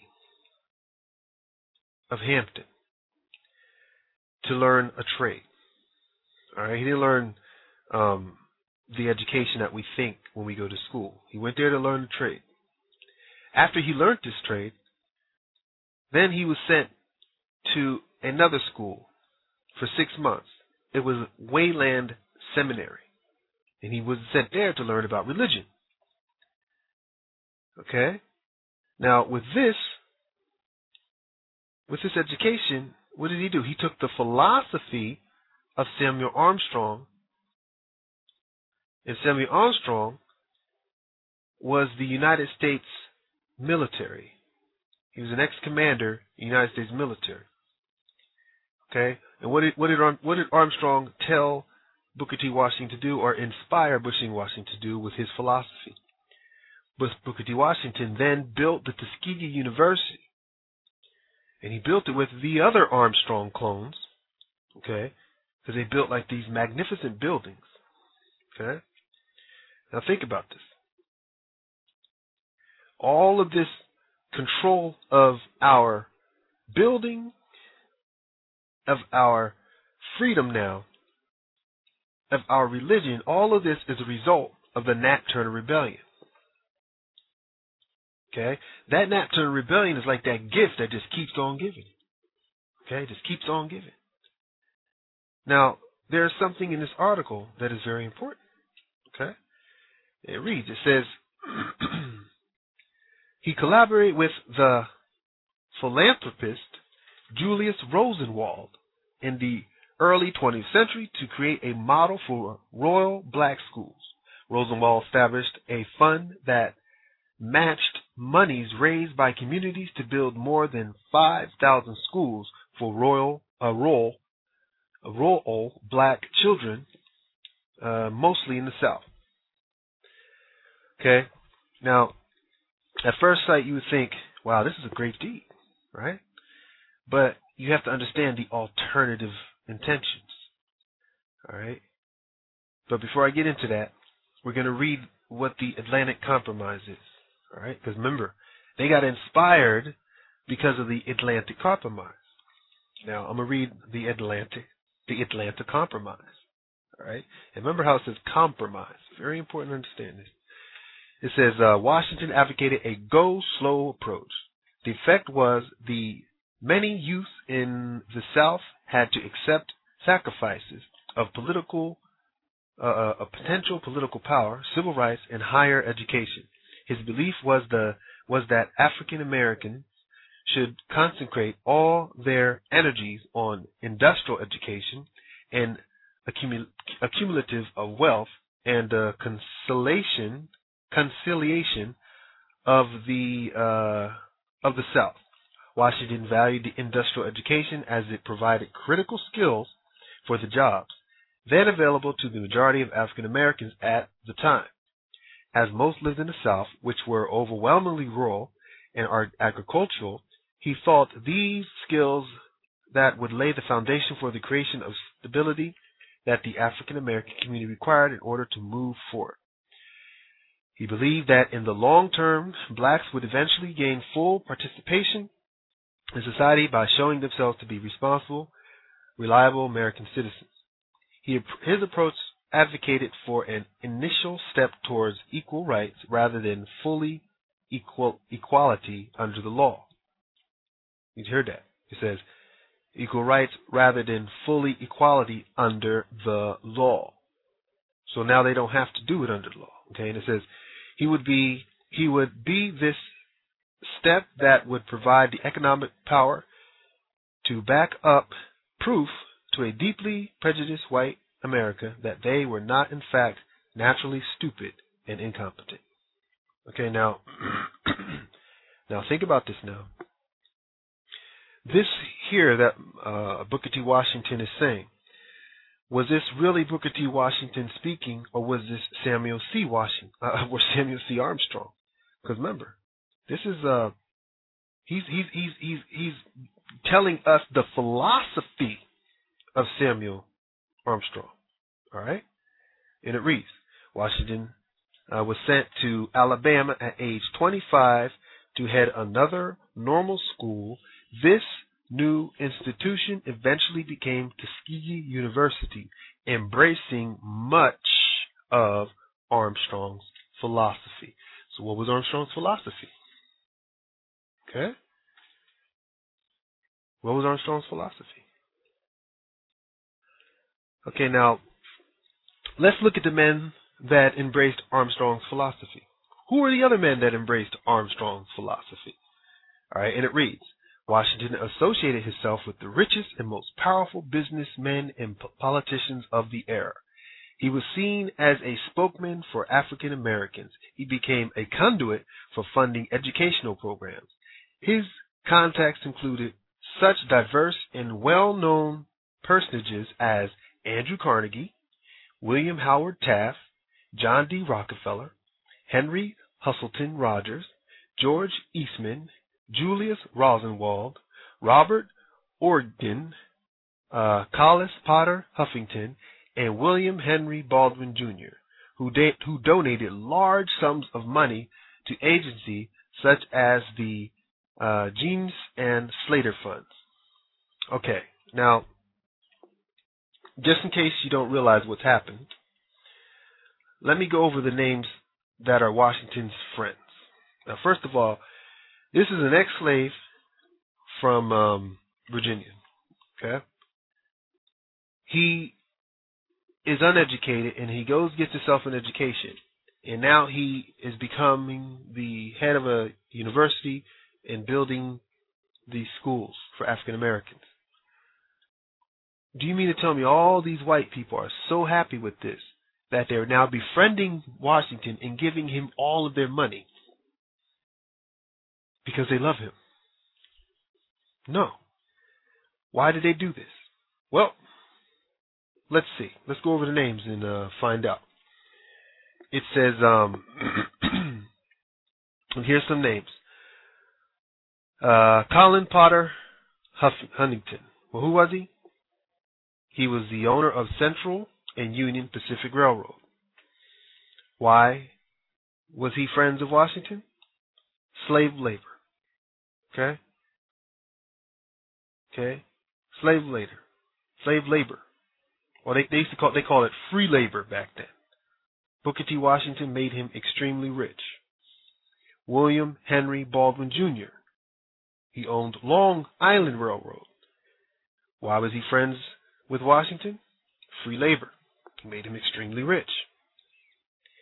William Howard Taft, 27th President of the United States. Also Skull and Bones member. Why? Because he was the best pawn that money can buy. Theodore Teddy Roosevelt, 20th President of the United States. Mason. Okay? This guy, friends with Washington. Why? Because he was the best pawn money could buy. Now we have a man by the name of George Easton from Kodak Film Company. This guy owns he's the Kodak. Everybody knows about Kodak Film. Why was he friend with Washington? Free labor. He made him extremely rich. Andrew Carnegie. I know everybody knows Andrew Carnegie. What did he own? Carnegie Steel. Carnegie Steel Company. Why is he friends with Washington? Free labor. Washington made him extremely rich. Henry H. Rogers. What did he own? Standard Oil. Why was he friends with Washington? Free labor. Washington made him extremely rich. Julius Rosenwald. Remember this guy that loved Washington so much? Julius Rosenwald. What did he own? Sears and Roebuck. Why was he friends with Washington? Free labor. Washington made him extremely rich. John D. Rockefeller. Everybody knows about the eugenics program. Everybody knows how John D. Rockefeller was cozy and tight with Margaret Sanger. The abortion clinics. What did Rockefeller own? Standard Oil. Why was he friends with Washington? Free labor. Washington made him extremely rich. Then we have other people here. Samuel Sachs of Goldman Sachs Banking Company. Why was he friends with Washington? Free labor. Washington made him extremely rich. Henry Goldman of Goldman Sachs Investment Company. So we have Samuel Sachs. Now we have Henry Goldman. Okay, that's Goldman and Sachs right there, both of them. Why was he friends with Washington? Free labor. Washington made him extremely rich. Okay, now there are more names to add to this list, but for the sake of time, this should make my point. These men were not friends with Booker T. Washington because they identified with the struggle of the black man, or because they wanted to educate the poor, ignorant slave of the South and save us out of the clutches of Jim Crow. No. They looked at Booker T. Washington as their cash cow. Okay? As free labor. Through Washington, they used free labor to undermine the unions that were in the United States. This is why we get the riots of the 19th and 20th century. All right? Now, everybody knows about the Black Wall Street riot in 1921. All right? The Black Wall Street riot of 1921. That's the most documented. Tulsa, Oklahoma. All right? Now, there's another deception. And this is, okay, they used us again with this. And this is why this is documented. So the Most High is like showing us, look at what happened to you. All right? And everybody should know this. It was the Tuskegee syphilis experiment. All right? Where was the university? Tuskegee. It's called the Tuskegee syphilis experiment. This went on for over 40 years. Okay? It went on until the 70s. Okay? A whistleblower had to come and stop it in the 70s, and they apologized in the late 90s. Now, where was all the friends of Washington to speak out in outrage that they were doing this at Tuskegee? Okay? It was done at Tuskegee. Right? Was this not the home of the Tuskegee University where all his friends were there? Where were all Washington's friends? I mean, he made them filthy rich. Where was Huntington, Baldwin, Taft, Roosevelt? Okay, well, okay, they were dead. So we can say, okay, they weren't alive. All right. What about the Rosenwald family? What about the Rockefeller family? What about the Goldman family or the Sachs family? They have enough power and influence that they can speak out against this. All right? Now, what about that Tuskegee syphilis experiment? Where did it start? All right? Now, this might shock some, but I'm going to read this. And this is taken from the Rosenwald Fund. It's the Rosenwald Foundation. And it reads, it says, the Rosenwald Fund, also known as the Rosenwald Foundation, the Julius Rosenwald Fund, and the Julius Rosenwald Foundation, was established in 1917 by Julius Rosenwald and his family for the well-being of mankind. He became interested in social issues, especially education for African Americans, and provided funding through Dr. Booker T.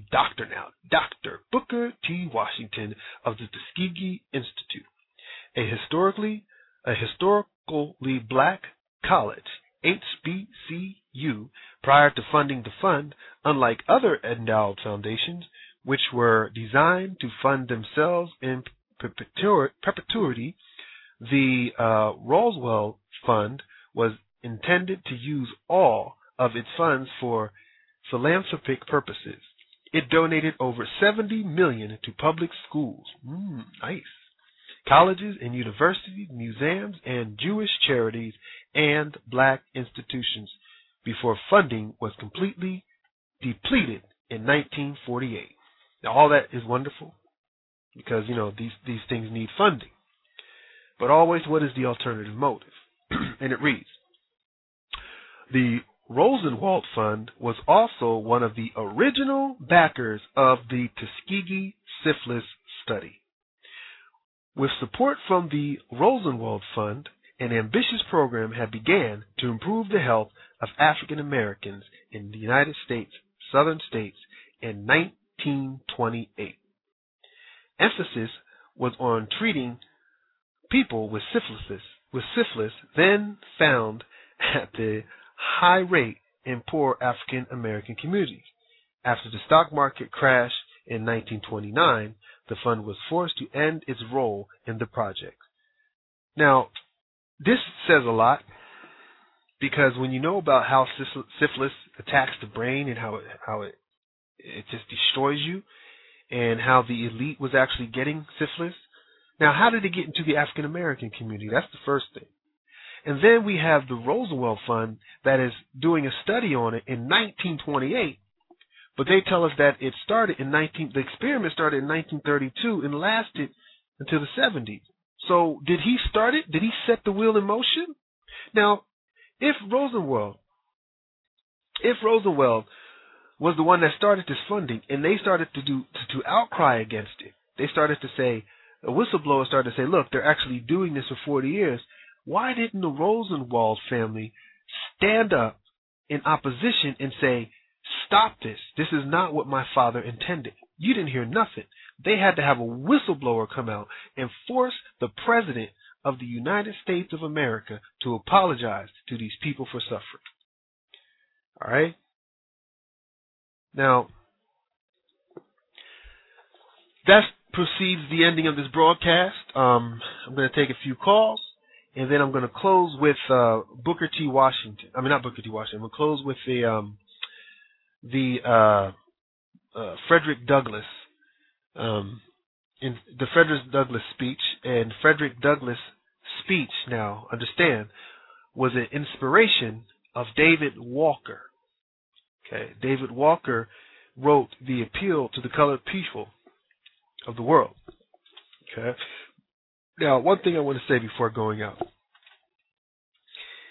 I want people to understand that what's happening today in this world is crucial.